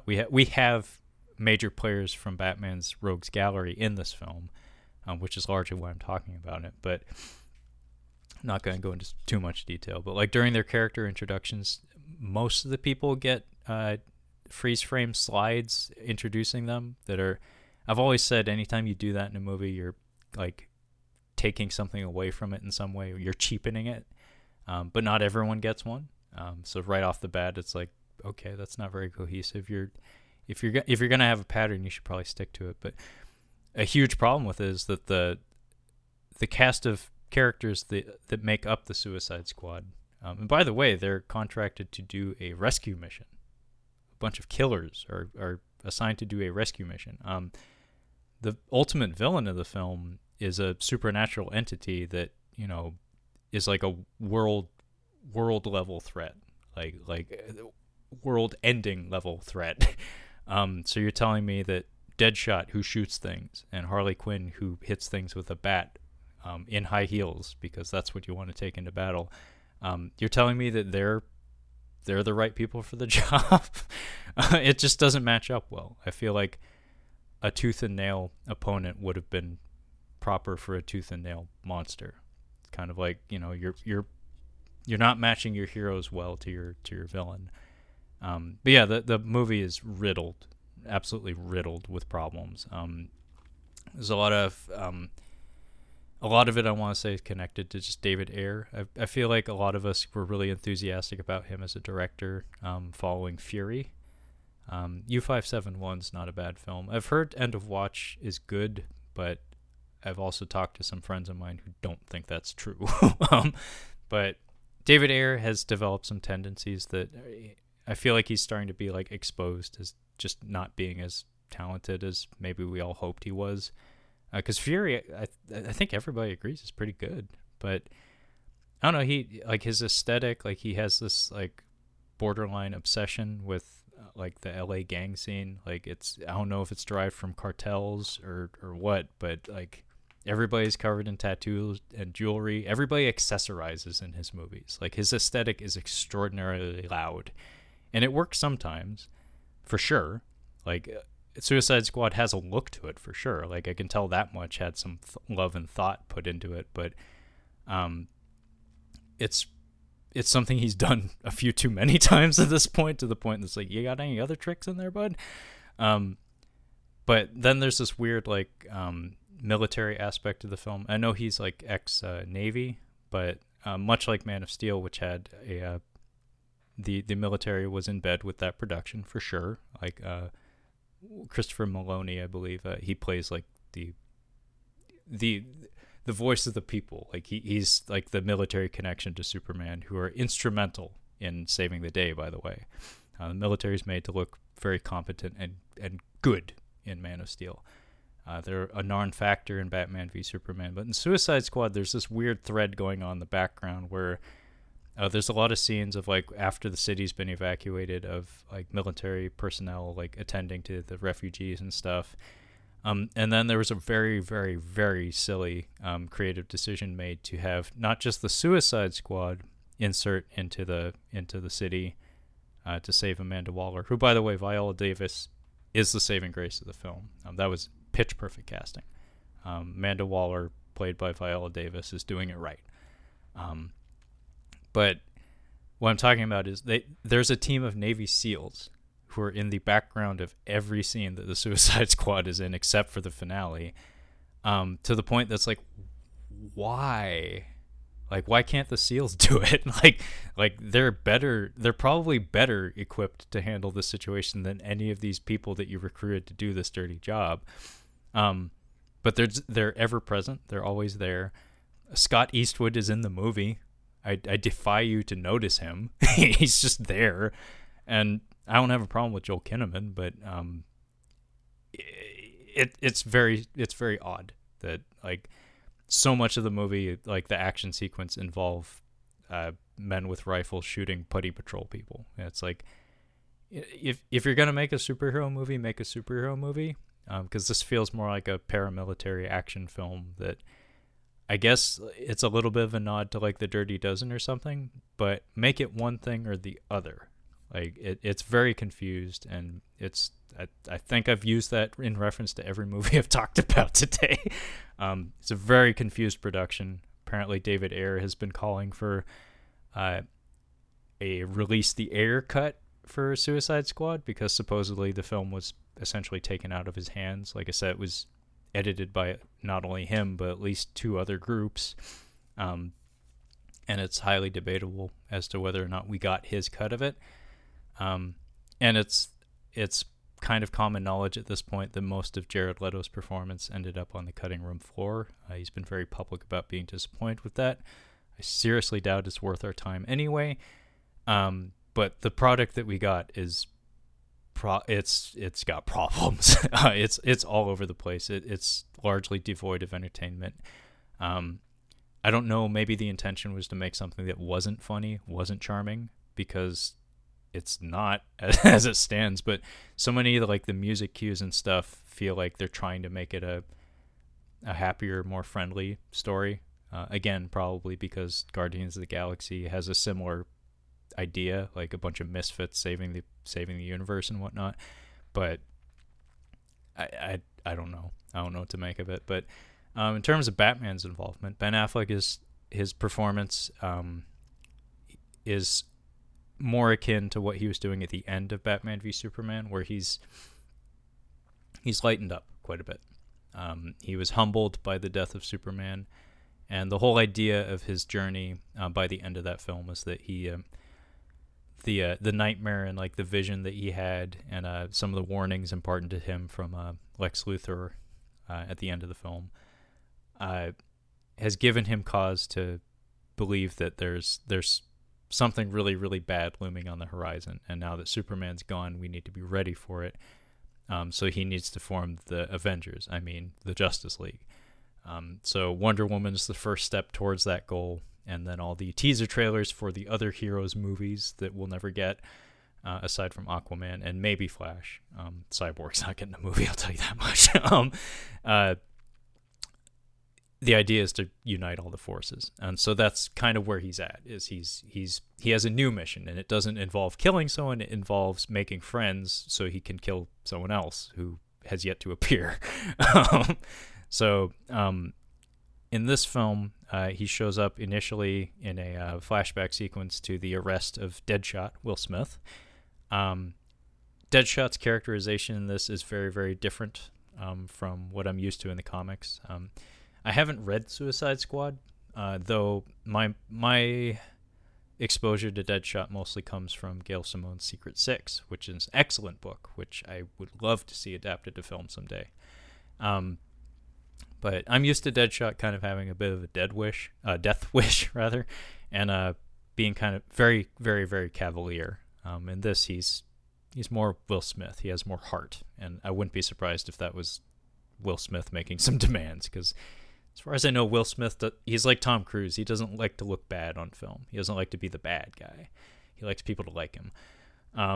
But yeah, he's hanging out with his daughter, and Batman descends from on high, and then smacks him around a bit, and then arrests him. And Deadshot is arrested because his daughter steps in front of him and says, "Hey, like, don't shoot people in front of me. I'm your daughter." I don't even know if Ben Affleck was on set with Will Smith. The way this is shot, it's so quick, that it really could have been anyone wearing a bat suit, and we get like one or two close-ups of Ben Affleck in the bat suit, but those easily could have been done on a green screen without Will Smith opposite him. But it's a blink. It's almost blinking you'll miss it. It's so brief. But it takes place in Gotham City, and this is supposed to, I think, happen after Superman's passing. So this is like Batman when he's taking a chill pill, because the Batman from Batman v Superman probably would have tore his nuts off in front of his daughter. The other scene he's in is the arrest of Harley Quinn and the disappearance of the Joker. So it's the happy couple, happy with quotation marks, zipping down the street in a hot rod, and then Batman does the very Batman thing of landing on the roof of the car and causing it to crash. And then we get a fun moment where he dives down into the water to rescue them. Joker's disappeared. But Harley Quinn wakes up underwater and takes a swipe at him with like a knife, and he socks her in the fucking face to knock her out. And then he has to give her mouth-to-mouth to resuscitate her when he's brought her to dry land, and then he takes her into custody. It's very brief.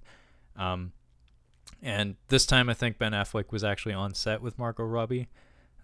If you're going to smooch somebody on camera, that's generally something you want to show up for, especially if it's Margot Robbie. And then the last scene he's in is with Amanda Waller, so we do get a scene of Ben Affleck and Viola Davis working opposite each other. Not that bad of a pairing, honestly. She's a very talented actress, especially in this particular kind of role. Like, Amanda Waller is characterized in the comics as being the motherfucker of all motherfuckers. And yeah, she plays that. She inarguably is probably the best part of this film. I really wish the rest of the movie constructed around her was better. And I haven't checked, but if she's involved in James Gunn's The Suicide Squad, I think that would be just fine. But anyway, he basically just twists her arm a bit for some information about like recruiting other metahumans. In DC Comics, that's super people basically. It's implied that she knows who he is at the end of the scene. She says like, "You need to stop working nights," and he's like, "I'm just gonna keep walking." But yeah, it's a nothing little scene. But I think I said enough about Suicide Squad. I probably said too much, in fact, but it's a movie that has some serious problems, most of which are the editing. Like, it's very poorly put together. Like I said, it's actually kind of handsome to look at. Some of the special effects work is done pretty well. And all the costuming and stuff, while very loud and really not my cup of tea, I can appreciate the work and the artistry that went into all of it, and it is fairly cohesive.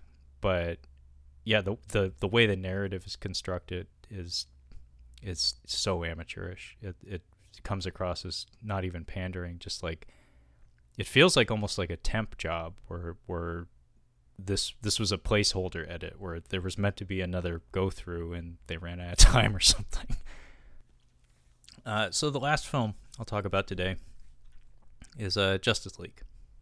So this would draw a close to the what we're calling the Zack Snyder era of the Batman's live action franchise. Like I said, this is more appropriately referred to as the DC Extended Universe, being as not only did we have a Batman film that was not a Batman film in the form of Suicide Squad, which was directed by David Ayer, Justice League had an equally checkered production history and was actually directed by two different people. So Zack Snyder's name is officially on the project. But it's common knowledge that Joss Whedon has a screenplay credit on it, and served as director for a portion of the film. Some people say it was just post-production, though I believe he did a lot of reshoots for the film, a lot of dialogue sequences, a lot of additional dialogue scenes. And sometimes you can tell in the scripting because Joss Whedon's characters all talk like Joss Whedon. So, like I said, putting just Zack Snyder's name on this particular chapter in the franchise is incorrect, but it's how we're going to do it just for ease of use and whatnot. But aside from Suicide Squad, at this point, we also had Wonder Woman happen in between. So Gal Gadot debuted as the character in Batman v Superman 2016, and then she got to headline her own film, directed by Patty Jenkins, in 2017, which was a mega success, a huge success. I saw Wonder Woman I think I rented it, and I watched it with my family, and I enjoyed it for the most part. Some fun action scenes. I think they call it the No Man's Land sequence. Really is a knockout sequence, especially like if you're really feeling the film at that point. Chris Pine is utterly charming, and he and Gal Gadot, they do have chemistry. There's that now legendary GIF of I don't know if you've seen it, but look it up if you haven't. It's an interview, like they're promoting the film, and it's Chris Pine talking, and you can see Gal Gadot in the corner of the frame looking at him while he's talking, and she's just like biting her lip and like looking like she's looking at a basted turkey. Like she's like licking her chops looking at him, and it's adorable because it's like I'm pretty sure that's just like her listening face, but just something about it looks like she's just like drooling over him, and I don't blame her. Chris Pine's a very handsome man. He's got, to quote me talking to my girlfriend just the other night, them eyes and them lips. Very handsome man and very charming. Captain Kirk works for me, and Steve Trevor works for me. But yeah, Wonder Woman was pretty solid, although the aforementioned Zack Snyder problem, the problem where the movie is trying really, really, really hard to make you think that what you're watching is the most important thing that's ever importanted. The last 20 minutes of Wonder Woman really falls into that trap hard, and I think I locked eyes with my mom during that sequence because I was like looking for help. Like I was like, help! The movie's gone off the rails. It's gotten really loud and really dumb out of nowhere. I need somebody to anchor me to reality. And I think my mom and I both locked eyes with each other and were just like started just giggling because yeah, as soon as spoiler alert, David Thewlis is outed as the true villain of the story, and he starts saying like Skeletor level stupid supervillain kind of shit, and then she starts throwing like I don't even know what kind of level superhero garbage back at him in terms of like verbiage and whatnot. My brain just completely jumped out of my skull and I stopped caring. The rest of the movie was very good though, I'll give it that much. But the point I'm trying to make is that Wonder Woman was a huge success, and now Gal Gadot has gone from relative obscurity to household name and then some. Which brings us to Justice League.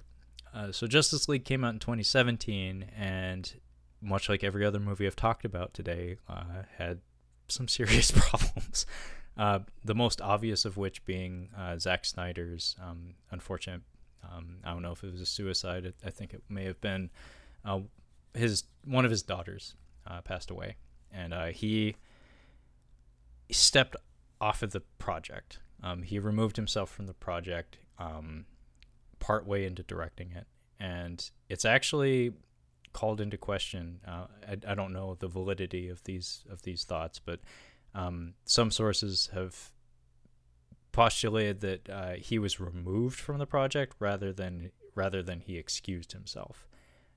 Because something I haven't talked about is that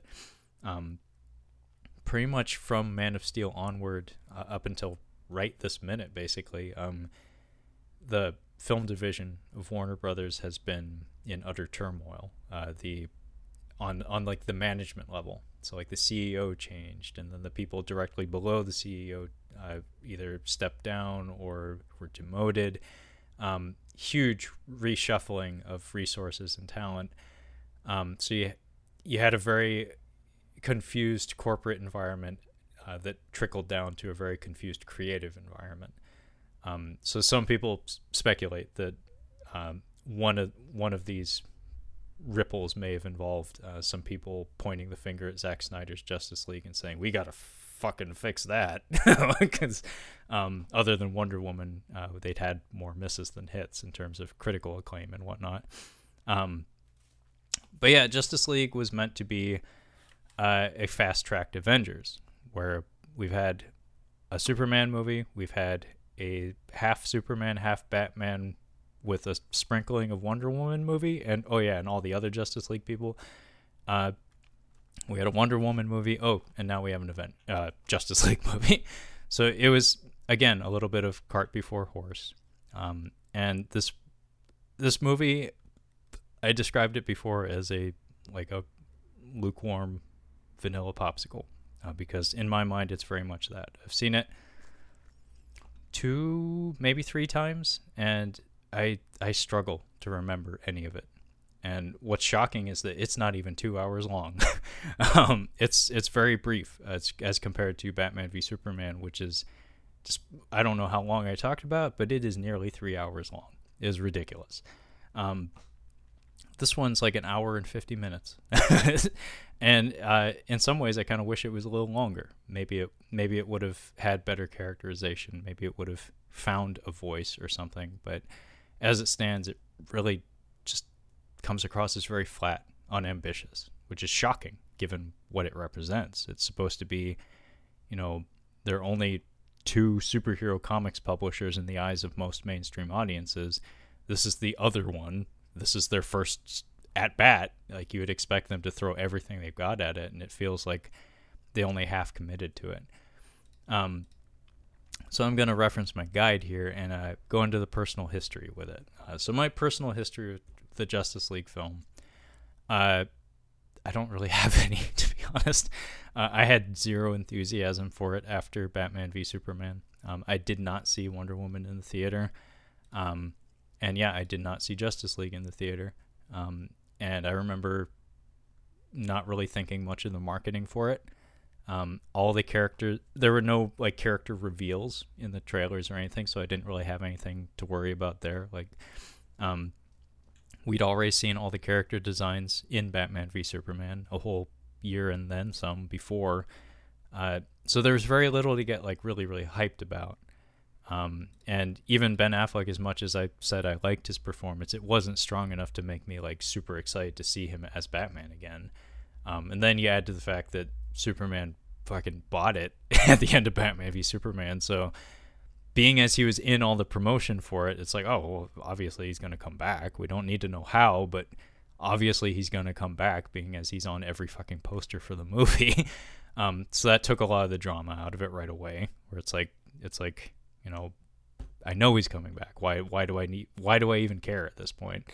But yeah, I didn't bother to go see it in the theater just because, by 2017, holy shit, we were inundated with the MCU stuff by then. And I only got so much money, man. I can't I can't be seeing every fucking superhero movie. I got to be somewhat judicious about which ones I go see and which ones I rent or whatever, and which ones I just fucking skip. Um, but yeah, I had very little enthusiasm for this, and I think I just like kind of casually rented it from a Redbox like a few months after it came out on DVD or Blu-ray. um, but yeah, the basic plot rundown for Justice League is it's set at an indefinite period of time following the events of Batman v Superman. So the idea is Superman is dead and the world is kind of, they make it come across as like the world is weeping. Like they show that like his funeral was this big fucking deal and like the whole world has been thrown into chaos and everybody's hopeless. That's one thing that Zack Snyder's superhero movies, that's one thing that kind of bugs me about them, is that they're constantly talking about the people, like the world, like everybody, like everything that happens between these couple of super people like affects everyone in the world. Unfortunately, we get so little of the story told from ground level that you don't really buy into it. Like you really don't see it from that perspective. I mean, they did do kind of a neat thing in Batman v Superman that I didn't talk about, where I can't remember the guy's name, but he's very good at playing these kinds of roles. Where he was injured in the Metropolis attack from Man of Steel, and during the prologue of Batman v Superman, we see Bruce Wayne save him from some rubble, and he's paralyzed from the waist down, and like grossly embittered as a result of it, and he ends up being used as like a pawn by Lex Luthor in taking Superman down a peg by showing that he's a monster. He hurt all of us and ruined all of our lives, and he doesn't even care. He doesn't even bother to talk to us, and he's not wrong in thinking that. But kind of reminds me of some of the weaker parts of the Daredevil Netflix series, where I don't know if anyone's ever done a super cut of every time someone uses the phrase "this city" or "the city," but I'm sure it's half an hour long because they do that constantly in Daredevil. But there's a lot of that kind of talk where we're talking about like an entire population or a very grand concept, but we never really narrow the focus to key in on the details of it. So it just comes across as everybody making these broad assumptions and speaking for people who have no actual presence in the story. But yeah, the opening of Justice League is meant to reflect that. So the plot is basically that Batman has confirmed at this point via spotting some parademons flying around Gotham that some extraterrestrial forces have fixed their gaze on Earth now that Superman's dead. Like their strongest protector basically is out of the picture. So outside forces are planning to invade Earth. So Batman is committed to assembling a team of metahumans who can fight back, who can stand in for Superman essentially. And largely the plot is very akin to Avengers Infinity War in that it's a treasure hunt movie. It's a search for the three MacGuffins in the form of mother boxes, which come from the planet Apokolips. And yeah, the idea is that this villain named Steppenwolf arrives. He's trying to assemble these three mother boxes to perform something he refers to as the Unity, which will turn the landmass of Earth into a mirror of Apokolips. So it'll turn the whole planet into just like a searing volcano in the image of Apokolips, which obviously we don't want to happen. Merry mishaps ensue, the Justice League is formed, and the day is saved. And that's your plot rundown. So this movie, like I said, had essentially two different directors. So Zack Snyder's presence is certainly felt, especially in like the construction of action scenes and whatnot, and the design motifs, like the aesthetics, feel consistent with what came before, the two movies that he directed before this. But some of the dialogue definitely feels Whedon-esque. And some of the sequences, like in particular, like the Flash taking a timeout in the middle of the climactic battle to save a Russian family or Eastern European family, feels very Whedon-esque. Feels very cute. In fact, I do think it's kind of interesting that both Avengers: Age of Ultron and this film both involve like some sort of global cataclysm occurring in a fake Eastern European country. It's like, I don't know, like if Joss Whedon, if that was something that came from his mind, but maybe it's a thing that he's interested in or something. But yeah, the movie lacks identity in a lot of ways. It feels like it was made by two different people. You can't always really pinpoint who's doing what when, but in general, it just the guiding hand doesn't feel as strong. Like Batman v Superman, it's a Zack Snyder movie. It's not a good Zack Snyder movie, but it really feels like his other work. Whereas Justice League, I don't know, it just lacks heart. One of the biggest flaws of it is the lack of cohesion in the team. Like the whole point of the movie is assemble the Justice League, and it never quite feels like we get there. Honestly, like they try to do some things here and there to make it feel like we've gotten there prematurely in some ways, but it just never really feels like the cast gels in the same way that like the Avengers did. I noticed there's an almost absurd number of like thank yous and smiles tossed between the heroes during the climactic battle, such that it robs most of the proceedings of drama, where it's like I can't be worried about any of these people. They're having a grand old time.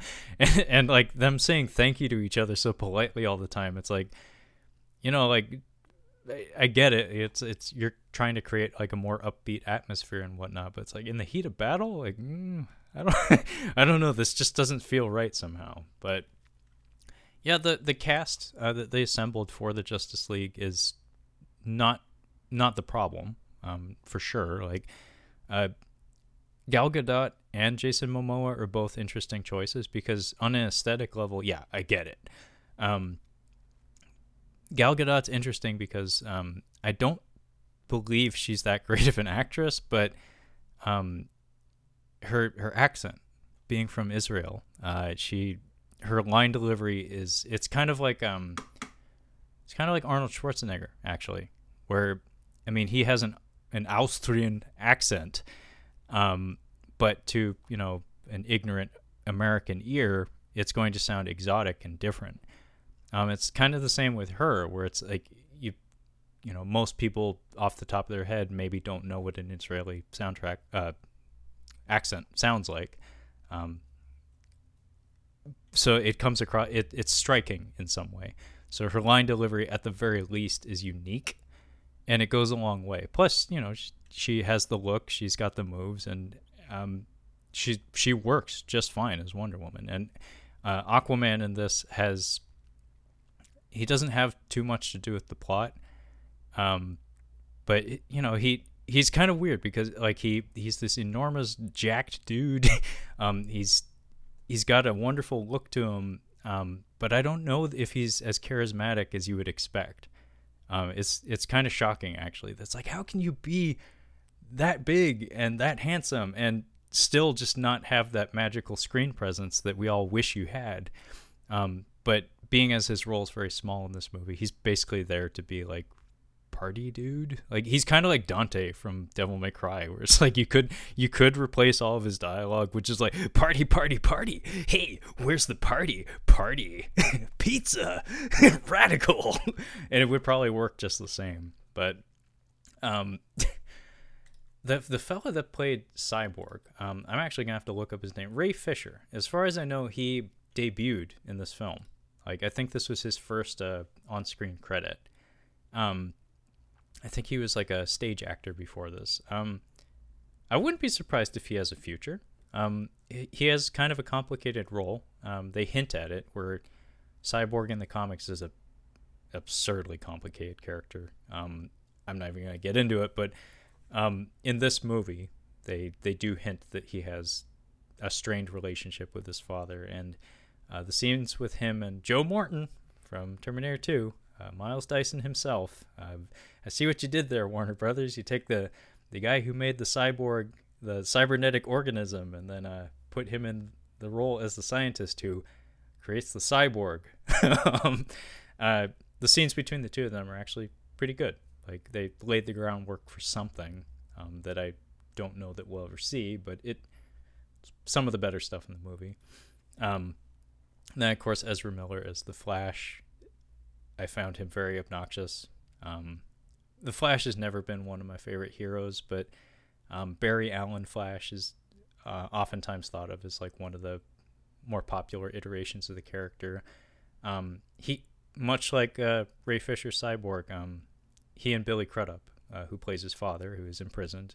This is from the comics and stuff, for being falsely accused of killing his mother. His scenes with Billy Crudup are very good, and I think that's a testament to Billy Crudup. Like, shit heel in his personal life as he may be, on screen he's a very talented actor. And if they were to make a Flash movie, I would hope that they bring Billy Crudup back, although that may have been a holdover from Zack Snyder's Watchmen. Like, maybe he tugged some strings to like get Billy in there. But yeah, Ezra Miller I really didn't like in this movie. He's supposed to be the funny guy, but he just comes across as kind of neurotic, and none of his dialogue is as clever as you would hope, given that the movie like actually like devotes screen time to stopping so he can say something, so he can say a zinger or something, and it's never all that clever, nor is it all that funny. So it's just like, get the fuck out of here. Like, in an hour and 50-minute movie, somehow you took up a half an hour of it just with your zingers, and none of it was good. But yeah, like I said, Henry Cavill as Superman, he does come back through some shenanigans involving a mother box. And funny enough, like I said, when I was talking about Batman v Superman, he's Superman in this movie. I feel like it was a holdover from... I feel like Joss Whedon may have had a hand in that, because this is a kinder, gentler Superman, like extraordinarily kinder and gentler than we've ever seen in this iteration of the character. And it kind of works. Like I really liked him in the role for the first time, and he's in very little of it, which part may be why I liked it more. But yeah, he has a little bit more swagger to him.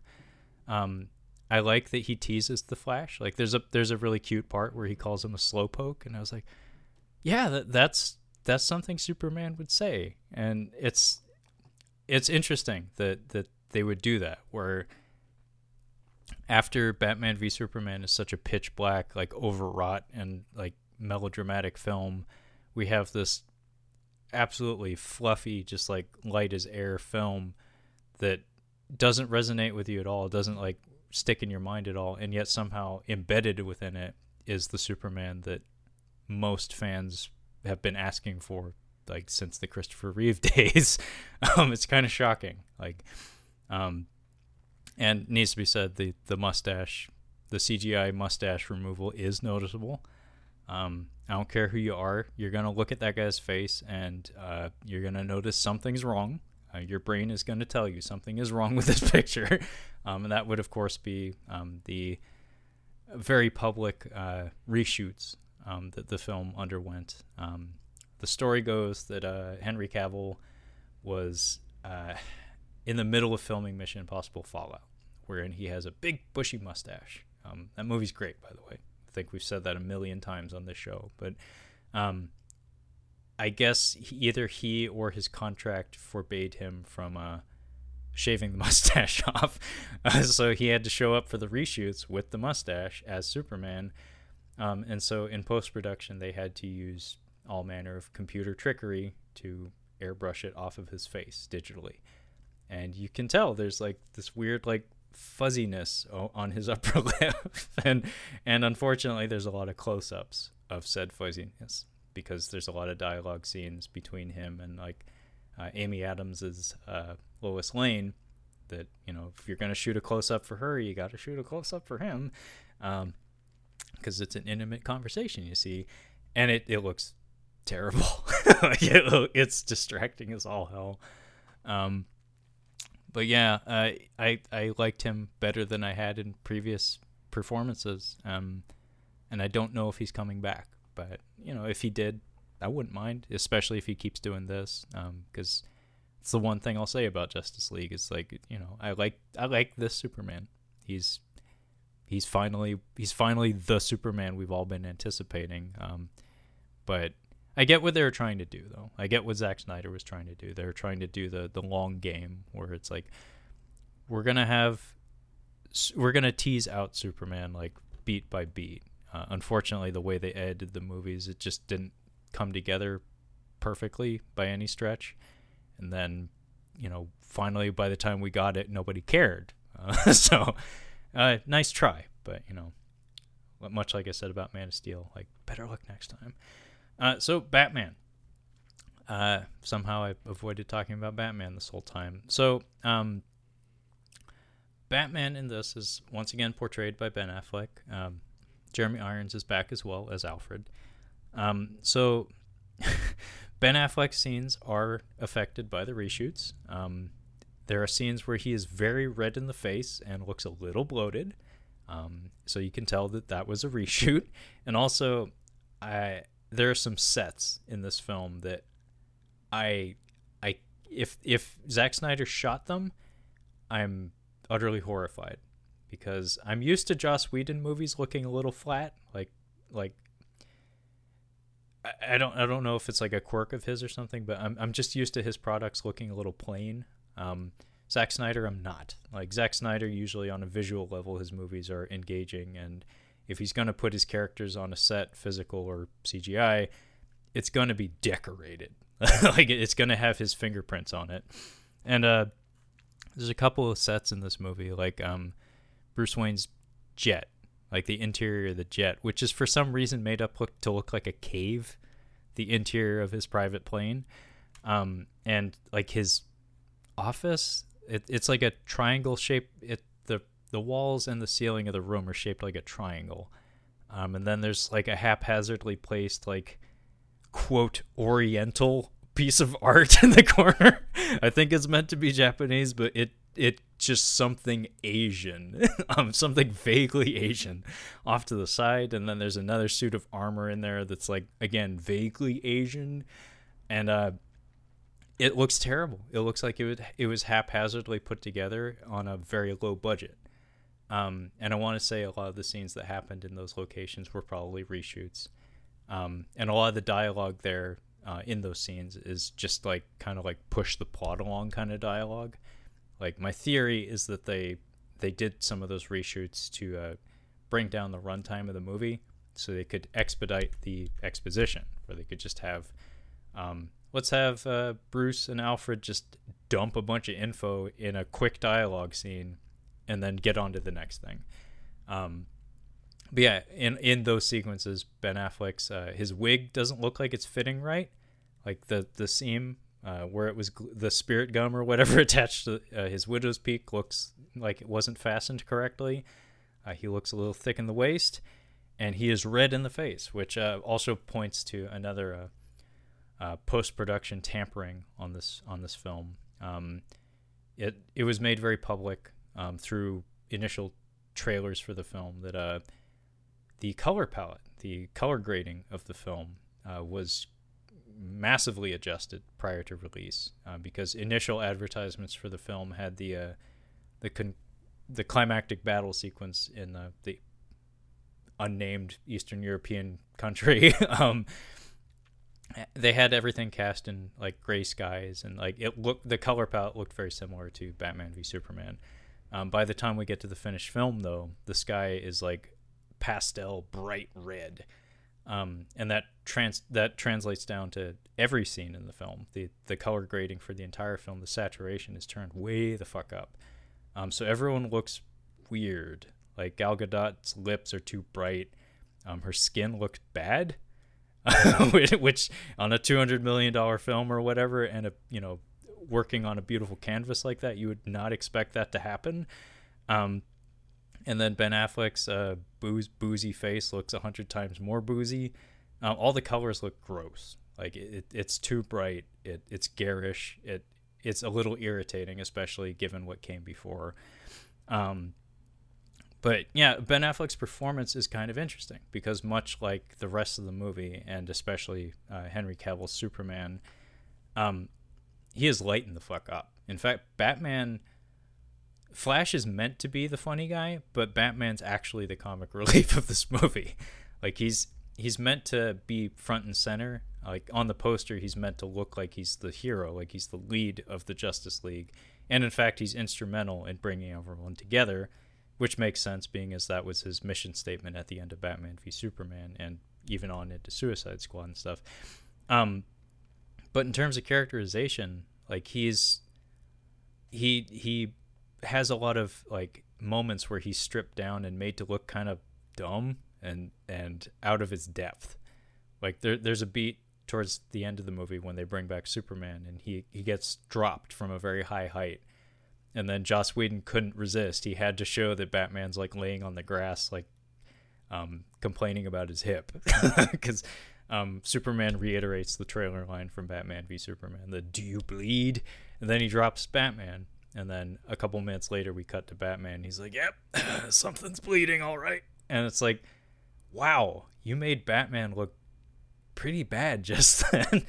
And then it happens multiple times in the movie. Like he has a running gag with Aquaman where he keeps like asking him like, "You do talk to fish, right? Like that is what you do, right?" And but Ben Affleck being, you know, a naturally charismatic actor and like delivering the line in the right way, it comes across as almost like a little ignorant and dumb. Like, and it's refreshing, but it's weird. It's weird seeing, you know, the typically grim, dark Batman be kind of silly. And one thing I'll say is, like, I don't know how well that sits with me, but one thing that's interesting about the way this film is structured is that they even explicitly address it at one point. This particular Batman is meant to be older than everyone else in the room. And, you know, Ben Affleck, as far as I know, is older than everyone else in the room, so that works. But the idea is that, you know, he fought crime for decades. He did battle with Superman. He feels guilty about, you know, maybe being involved in killing the guy in some ways. This Batman is not looking to be the leader. He's looking to be the catalyst for uniting everyone, but he doesn't want to lead the charge. Like he's just the one that feels like he has to get the ball rolling, which I found interesting because in my mind I couldn't help but think it's like, like this serves a dual purpose of not only giving us free reign to potentially swap out Batman with maybe a different character, like maybe getting him a Robin, or like maybe realizing a Nightwing on film for the first time. Maybe like retconning, like, oh, he's not dead, he's perfectly fine. As well as giving Ben Affleck a potential out, where it's like this particular Batman seems like he's on the verge of retirement. And in fact, like in the final battle, the way the script is retooled, it feels like they tried to brighten everything up such that they weren't really allowing themselves to confront it. But during the final battle, it's like implied that he has an expectation that he's not going to live through the battle or something, and he's kind of like trying to draw fire for everyone, like trying to die a heroic death because he doesn't expect to live anyway. But they deny him that by being superheroes, you know? That's what they do. They save people.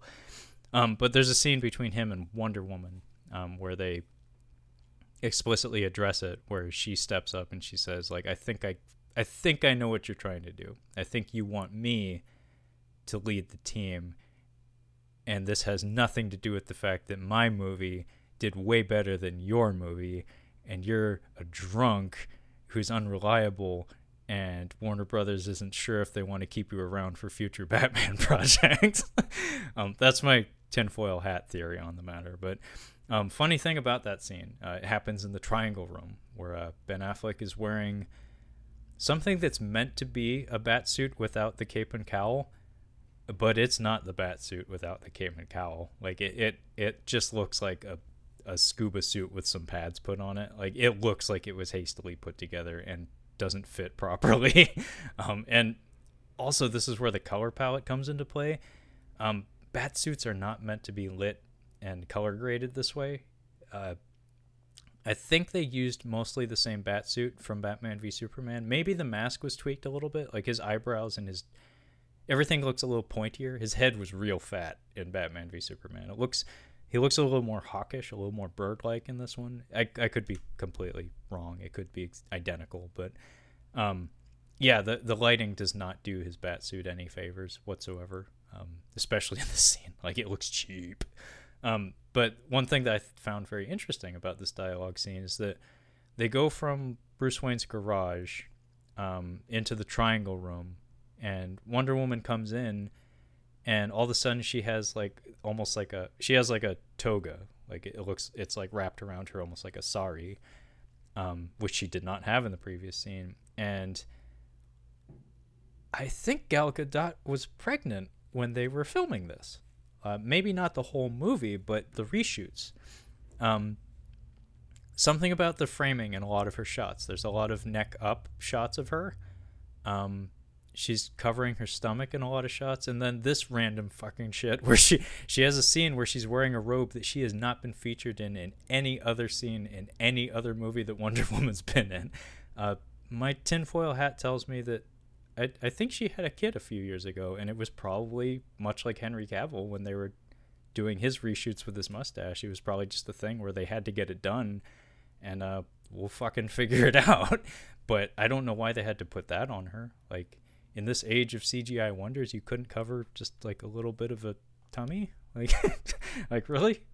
I could be wrong, but that's my theory on the matter. But it's an interesting little scene, and it makes like the other end of things is the financial end of things, where it's like, you know, Wonder Woman is kind of a big fucking deal. Like, it would make sense. Like, it would be unconventional, but, you know, in this day and age, everything's unconventional in regards to pop culture and media and stuff. So it doesn't surprise me. Like, it would not surprise me at all if Wonder Woman was put front and center as like the leader of the team in some way. And in a lot of ways she kind of is for the climactic battle of the film. But yeah, Batman has a couple of action scenes in the movie. He's largely ineffectual. Again, they make some comical moments out of it, where like we see all the other heroes just like handily wiping the floor with parademons and stuff, and then we cut to him and he's like having a hell of a time with just one. There's a couple of moments where he handles like straight up rifles, like he steals a gun from a parademon and starts shooting them. It's like, I know they're parademons, but Batman holding any weapon like that, even in The Dark Knight when he has his remote detonator goo gun in Hong Kong, even that's like, it's a little close to a gun. Like, as a person who's, you know, consumed a lot of Batman media, that's just bothers me on some primal level. But yeah, Ben Affleck's solid in this one. He's one of the better parts in an otherwise flat movie. He gets a new bat suit. It's like an armored bat suit that looks eerily similar to Owlman from Watchmen. Sometimes a character from the DC multiverse, which in recent days it's all but confirmed at this point that that's the new approach that DC and Warner Brothers is taking with their films. Is they're going to be dipping into the Elseworlds / multiverse aspect of DC Comics, which, you know, some of their best material has come from that anyway. So it's something that they probably should have tapped into a long time ago. But it's kind of interesting. They're deviating from the norm established by Marvel and Disney, where it's like, instead of creating a singular continuity, we're going to do the opposite, and we're going to throw you a curveball and say that all this stuff is its own thing. You don't need to know anything about all the other stuff. Just show up for this movie, and you'll have a great time. And if you don't show up for it, you're not missing anything. It's interesting. Like, in recent days, HBO and Warner Brothers have been playing some serious fucking cards, and it's like in the wake of like COVID and stuff. It's actually been really interesting to see like the successes and failures of these two companies that used to be Disney and Marvel were shitting all over them, but now it's like it's kind of bringing to mind like the Monday Night War, the WWF and the WCW, where it's like every once in a while, you know, every once in a while God bleeds. But Yeah, Jeremy Irons, I'm not even really gonna say much about him. He's the same as he was in Batman v Superman. Still good. Um, we get a weird moment where like a CGI Alfred watches all the heroes take off in a CGI plane, and he's just kind of immobile standing there. And we never see like a an actual live action plate of him coming up on the platform with them. So it's just like this CGI stunt double just hanging out there, and he's barely animated. So it's like, does he really need to be there? We didn't even get a close up of him saying like Godspeed or goodbye or something like that, or saying something snippy. But he's here.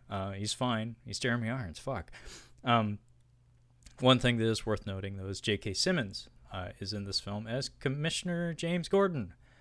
So we have our third Jim Gordon in a Batman film history. Much was made about his casting, being as he's J.K. Simmons. He's an Oscar winner. He's a fantastic chameleonic actor that can do anything you ask of him. In the lead up to the film, a lot of photos were released of him hitting the weights in the gym and looking insane. It was kind of weird because it's like, I don't think you need to be crazy Jack to play Commissioner Gordon, but I don't have a problem with it. He's also fine. As great as J.K. Simmons can be, he's given so little screen time that it's inconsequential. Again, the color grading does him no favors. Gotham is way too bright. Gotham looks very soundstagey in this, which is kind of odd, being as Batman v Superman did not look like that. In Batman v Superman, it was much more grimy, and in this, the whole tone of the movie is meant to be brighter. Sometimes like cloyingly so. It's like, it feels weird coming off of Batman v Superman and Suicide Squad and stuff, but he looks right, he sounds right, but he's in like two scenes, and they don't really make an attempt to do much with him, so it's kind of a shame, because this is probably going to be the only time we see him in the role, and he's such a great actor, but he had no material to work with. But yeah, the last thing I guess I'll say about Justice League is I like to talk about the music in movies, because it's something that I always notice. Like, it's something that in movies I like, I tend to notice it, or if it's a movie that doesn't rely on soundtrack, then sometimes I notice that. But this soundtrack was composed by Danny Elfman, and I don't know that Danny Elfman has put his best foot forward in quite some time. He, at one point in time, he was the guy, especially in regards to superhero or comic book adaptations. He was the guy. There's a reason why Batman 89 is, one of the standout examples of doing it right in terms of composing a comic book score, right there up there with John Williams' Superman theme.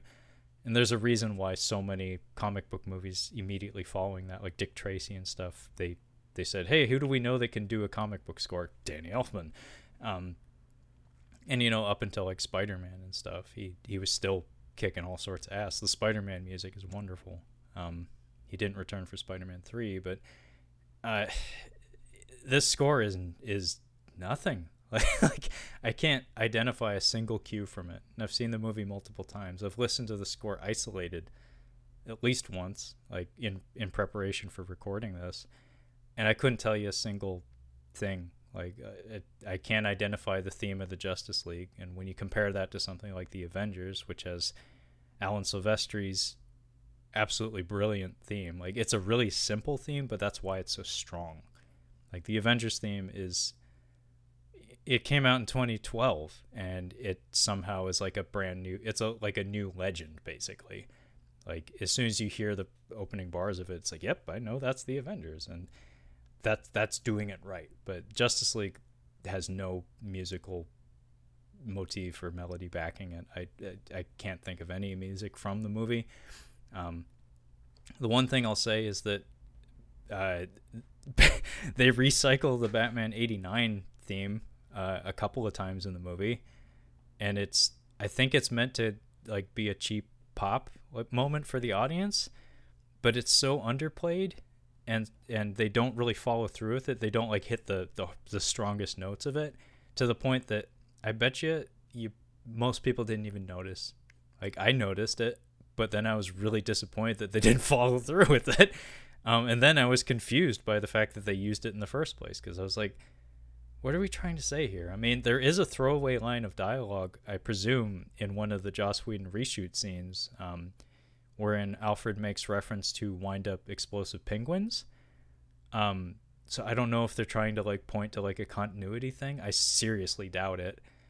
But yeah, it comes across as cheap, manipulative, and wrongheaded to reuse such a classic theme for a character a character and a world that doesn't represent that which came before at all. But yeah, it's the music is one of the more disappointing aspects of the film, and partially responsible for that lack of cohesion I mentioned about the team dynamics, because everybody's like really jovial and buddy towards the end of the movie. Like they're constantly cracking jokes and thanking each other, and like I'm half expecting to like slap each other on the ass and say, "Go get him there, slugger." But it feels really hollow. Like, it really doesn't feel like the team actually came together. It just feels like if we have these handsome ass actors say these lines, maybe the audience will buy into the fact that they're a team now. It's like, why? Because it's the last 10 minutes of the movie and they have to be a team now. It's like, oh, well, I don't buy it, but okay. But yeah, I think that's about all I have to say about this iteration of the Justice League. I am one of those people. I don't I don't send out hashtags about it, but when I heard that officially the Zack Snyder cut, the Snyder cut, was coming to HBO, I did tell myself I'm gonna watch that, because I am interested. Because, like I said, there's evidence of tampering. Like, you can tell that what we got was probably not what this was intended to be. And even just looking at the runtime, like, you have this big of a cast of characters in a Zack Snyder product. I don't have the list in front of me right now, but generally when I think of his movies, I think of pretty long fucking movies, and an hour, and not even 2 hours long, like minus credits and whatnot. That doesn't seem like him. And it doesn't look like him, and it doesn't feel like him. So his name may be on it, but, you know, at the end of the day, I am actually kind of intrigued by the idea of checking it out. Although, dark side of things, I am a little bit worried that this will set a dangerous precedent for fan demand for like everything having a quote director's cut, because not everything deserves it, and not every studio should be beholden to that, because the movie industry is an industry. Like, just because a guy has his name on, just because someone has their name as director associated with the product, it doesn't 100% belong to them. And while I'd like to think that, you know, auteur theory is 100% correct and true, you know, a lot of creative voices and a lot of hands touch every film that's ever been made, except for like some really obscure art house stuff where it really is just like one person, like stop motion animation project or something. But yeah, I hope that, you know, all the dorks out there don't do this for every fucking movie ever just because they want to see a better version of every movie. Because with the nature of editing and stuff, and, you know, technology being what it is today, you really can go back and rejigger almost anything. I mean, for fuck's sake, Topher Grace has been working on his cut of Star Wars for ages now. Movie like editing, some people think editing is filmmaking. Like films aren't films until they've been edited. So the idea of asking for everything to be re-edited, that's a unreasonable ask, because, you know, there could potentially be no end to it. So in this case, I'm excited. but I hope it doesn't become a very, very regular thing, because that would be exhausting, especially for somebody like me who collects movies and shit. But that, I guess, brings an end to the Batman Masterclass, this episode being the Zack Snyder era of the character. This was a lot of fun. I wish Kyle had been here for me to bounce some ideas off of, but hopefully my ramblings made some manner of sense.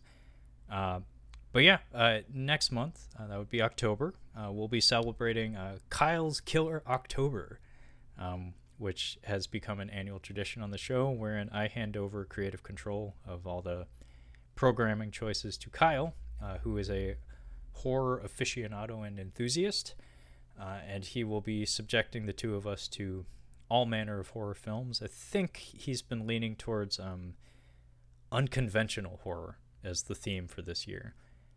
So look forward to that in the weeks to come. But in the meantime, if you want to check out some of our other programming, some of our other podcasts, you can find all of our episodes collected on our website at catchinguponcinema.com. We do have a couple of social media accounts in the form of an Instagram at catchinguponcinema, as well as a Twitter at catchingcinema.